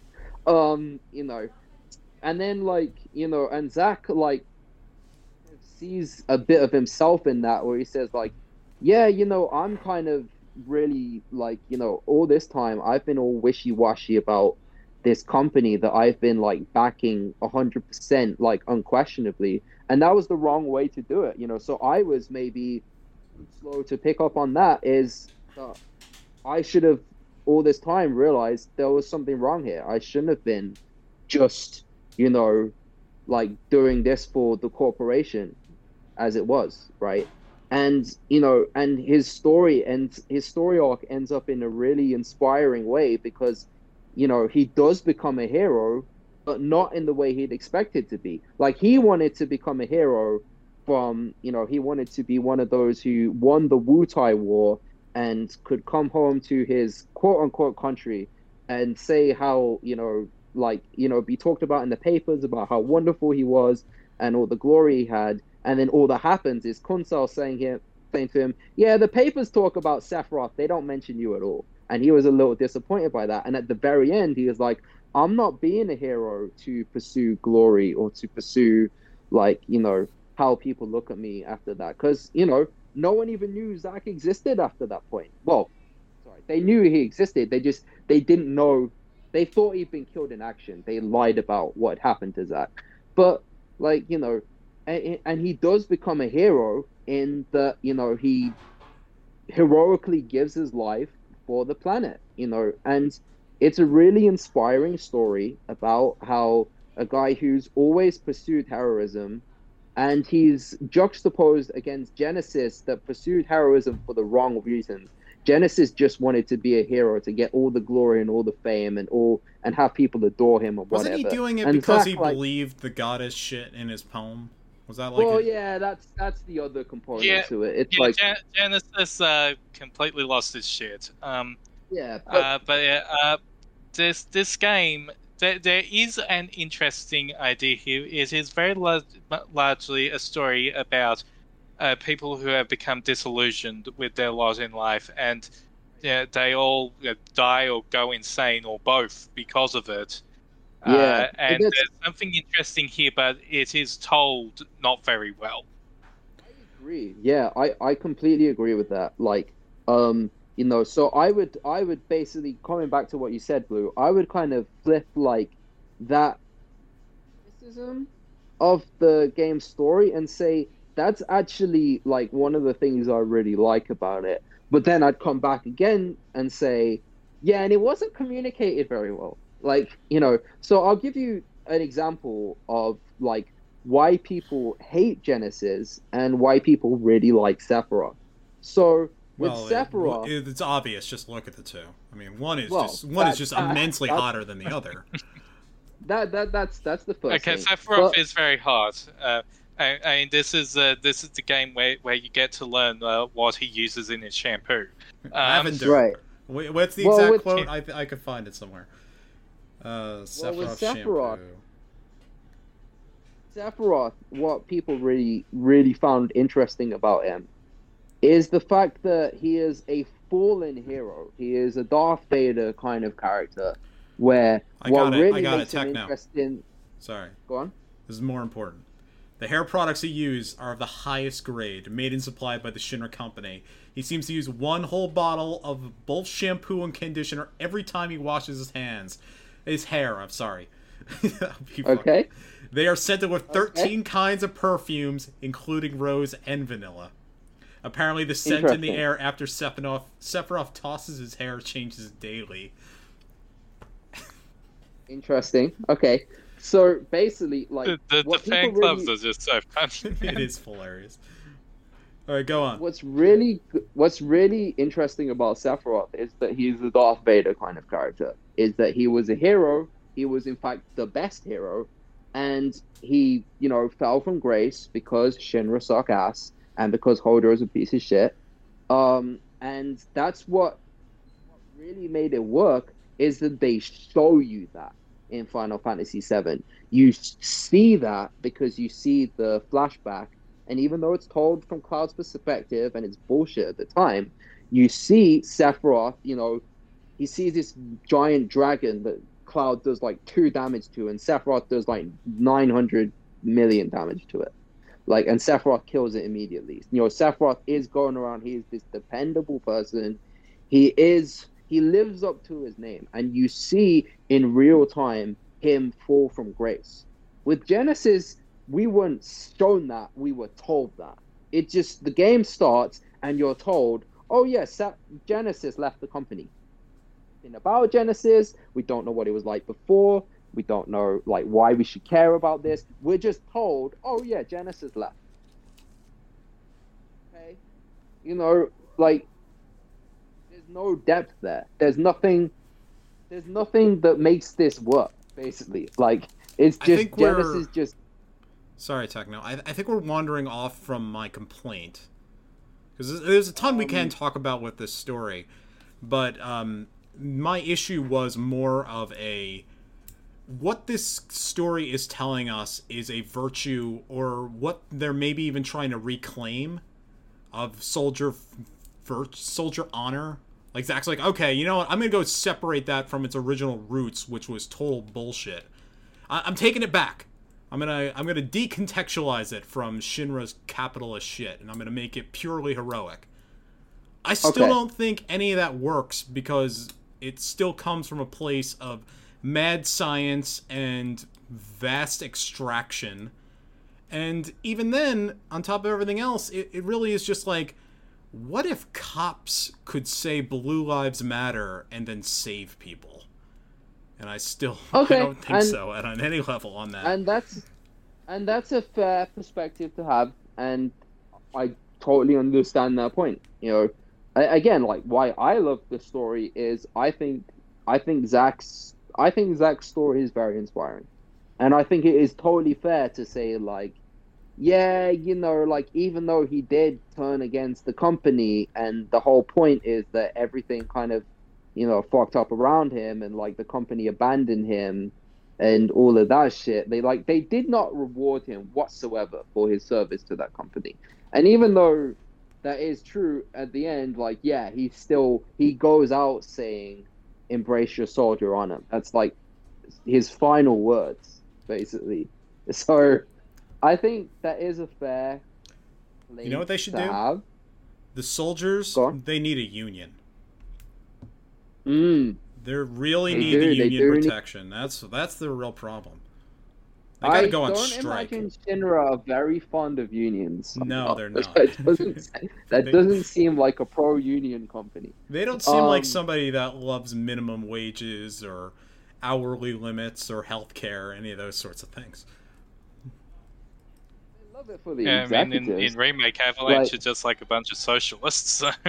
No, but that is an interesting point because the game brings up the fact that the Turks are paid a lot better than Soldier are, and that's because the Turks have to do the dirtiest shit, and they know the worst stuff about the company. Yeah, they're the So CIA they're guys. paid a lot better.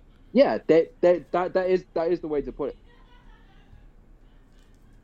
They are the CIA of this world. So, yeah, I mean, I think that is a totally fair criticism to have. I would say on the flip side, like, if you look at like Zack, so Cloud was Zack's living legacy. Cloud never talks about Soldier Pride. Like No. the whole Well, he was kind of Soldier asleep Pride during thing. most of this anyway. But like, so basically, like, the good stuff passed on to Cloud, not the Soldier Pride bullshit. Yeah, he gets to have Zack's cool energy in the first part of the game, and then gets to his living legacy is that he gets to go swing around a really big ass sword. Oh, and he Right. gets to bang Zack's girlfriend. So Yeah. Maybe. Oh, yeah. that does potentially happen. we'll Um, see how the remakes go. I still think that's going to be player choice, just like the original, but I don't want to talk about shipping today. So the but other it's right criticism there. of Crisis Core, Crisis Core that I've seen a lot of people make, which is another one that I wouldn't argue with, I think is an interesting point, even if it doesn't detract from my rating of this game, which is an 8 out of 10. The PSP game was a 6 out of 10. Like the other criticism that I think is a very fair criticism to make is how it retcons Zack's death.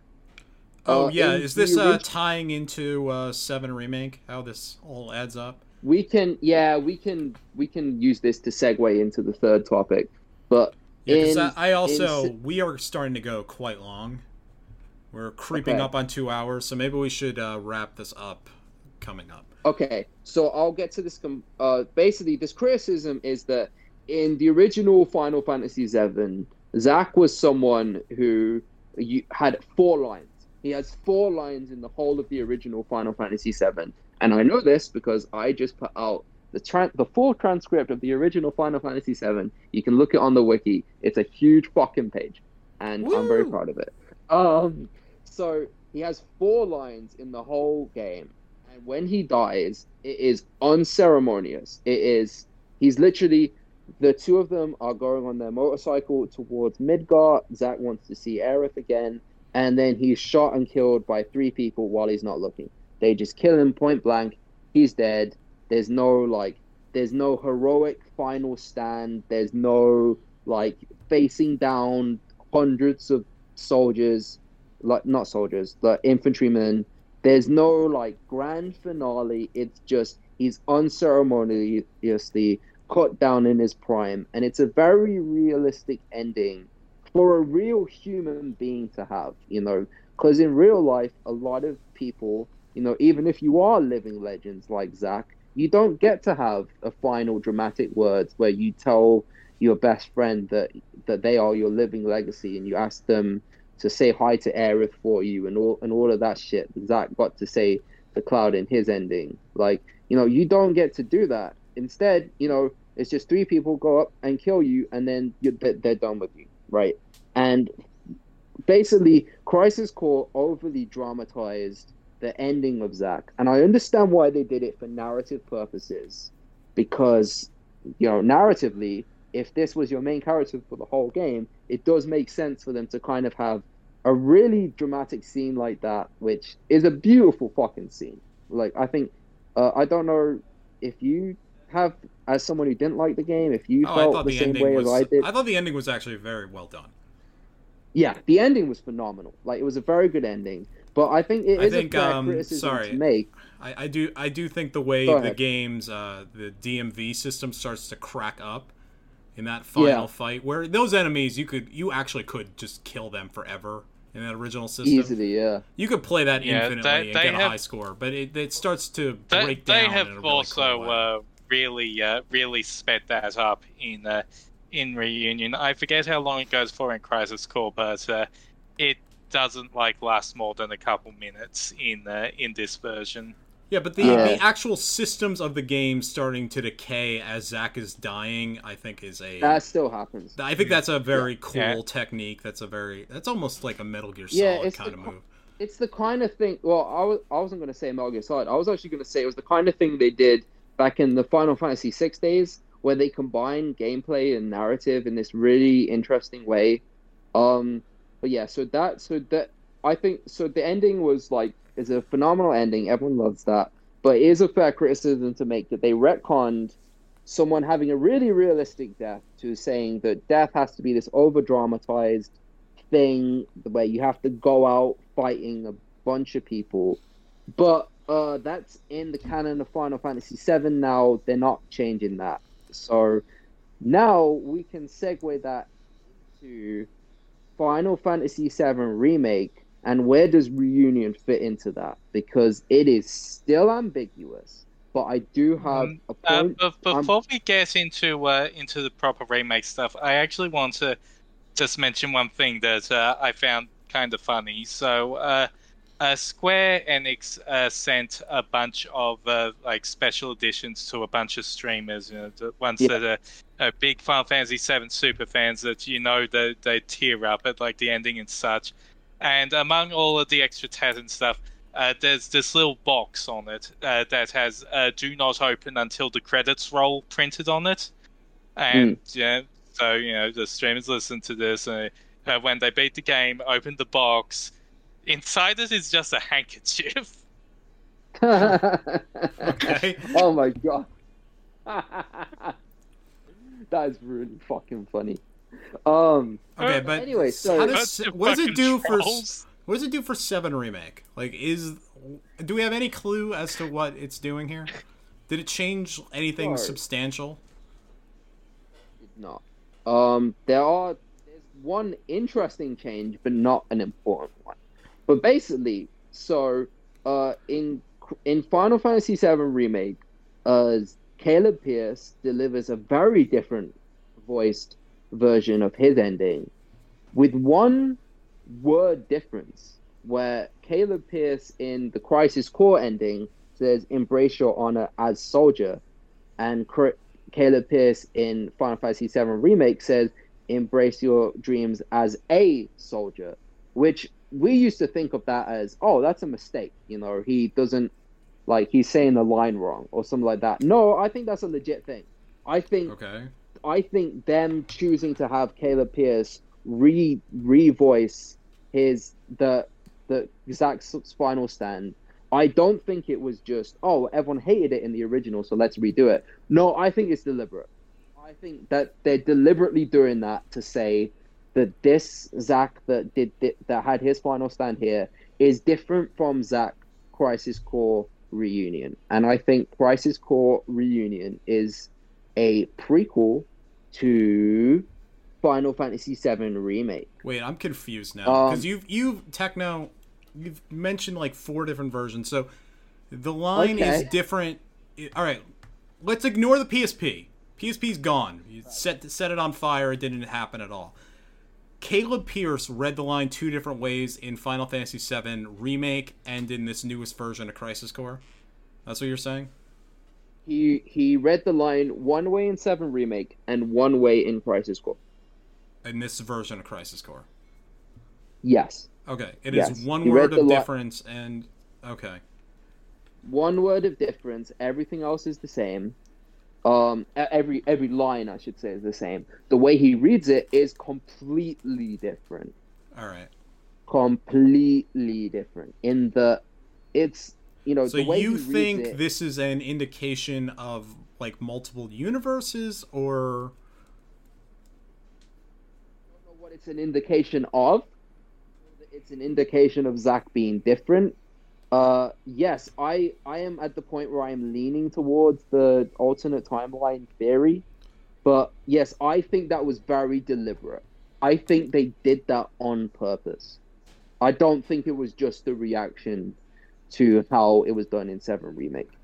But yeah, so basically, like, Crisis Core, like, a lot of people before this game came out were predicting that it was going to be the exact same Crisis Core up until the very ending, at which point Zack was going to survive. And that is not what happened here at all. It was exact same events. The only change was a really weird change, which I think is kind of stupid. Basically, in the very, very ending, we're talking the post-credit scene that leads into Final Fantasy VII, the one where you see Aerith walk out onto the Midgar streets, and then you see Cloud say, "I'm Cloud, soldier first class." To be continued in Final Fantasy VII. Yes. No, the whole thing is the same. And it still says to be continued in Final Fantasy VII, not to be continued in Final Fantasy VII Remake, which is interesting. The whole thing is the same, except they used shots of 7 Remake Aerith, even though it looks stupid. Like, why? That was dumb. I don't know why you did that. It makes no sense. Alright, so I am not getting any concrete crumbs, I'm sorry, as to what Square Enix's hand is moving here. Other than the fact that the story in this is unchanged. It is less likely that this has any bearing on what actually is the direction of Rebirth and Part 3, except for maybe hinting at things that they want to include in there. Because, like, if you just wanted to catch people up on tech, I don't feel the need to have remade the entirety of Crisis Core for it. Well, I can see one, yes, there's a market for Crisis Core, and also, if Zack is going to be a major part of 7 Remake 2, you kind of have to do this. 7 Rebirth. I'm calling it Part 2. Also, but, who knows? Maybe in Rebirth there is going to be a side story where Sung decides that he doesn't want to get involved in any of this shit, and instead is just trying to track down the still alive Zack so he can finally deliver all of the fucking letters from Aerith that he intercepted. Who knows? I want Cisne to be in it. I want to find out what actually happened to her after Crisis Core. I want to see her either in Costa del Sol or in Gongaga. I don't mind either way. I do think anything else from the original that was only in the original still needs to be here. But yeah, I'm really interested to see what's happening with Zack. But basically, like, nothing's changed, really. Is they kind of released it, and we said, oh, does this tie into the original, or does this tie into 7 Remake? They're like, what? Yeah, I'm not going to tell you. You'll work it out. But as for them releasing this, like, so the big topic of discussion around them choosing to release this now is a lot of people are saying, oh, does that mean they're going to reveal the mystery around Cloud early? And to which I say, well, they already did. Fucking did that. Yeah, they've done this now. Now this is out. There's no... You can't really do any spoilers about Nibelheim because everyone knows it now. Yeah, besides, like, there's already the bit in Remake where Hojo figures out who Cloud is, and while he does get cut off, he says enough to give it away. So. Yeah. Like I said, when the original 7 Remake came out, there's only a single part of the whole game that pissed me off, and that was that one line from Hojo when he's like, "Oh, I remember you. You were never a soldier." I was so fucking mad. That's a great Hojo impression. You sound just like him. I was like, why the fuck would you reveal this now?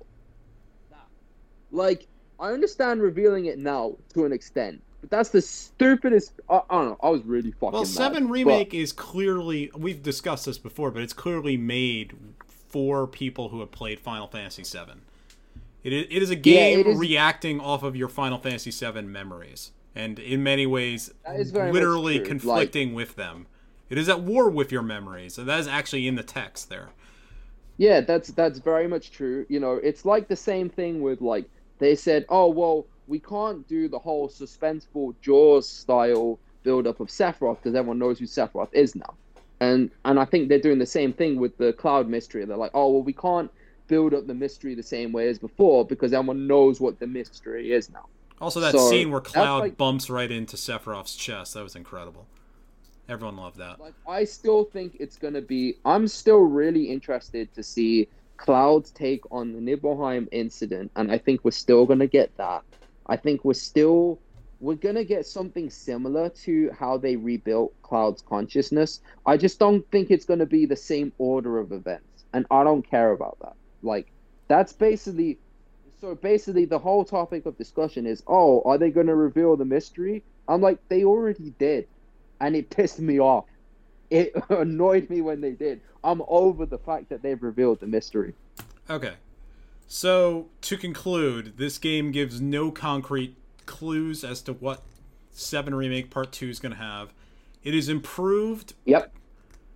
But not so immensely great that I think it is must-play, even with you guys' description. Yes.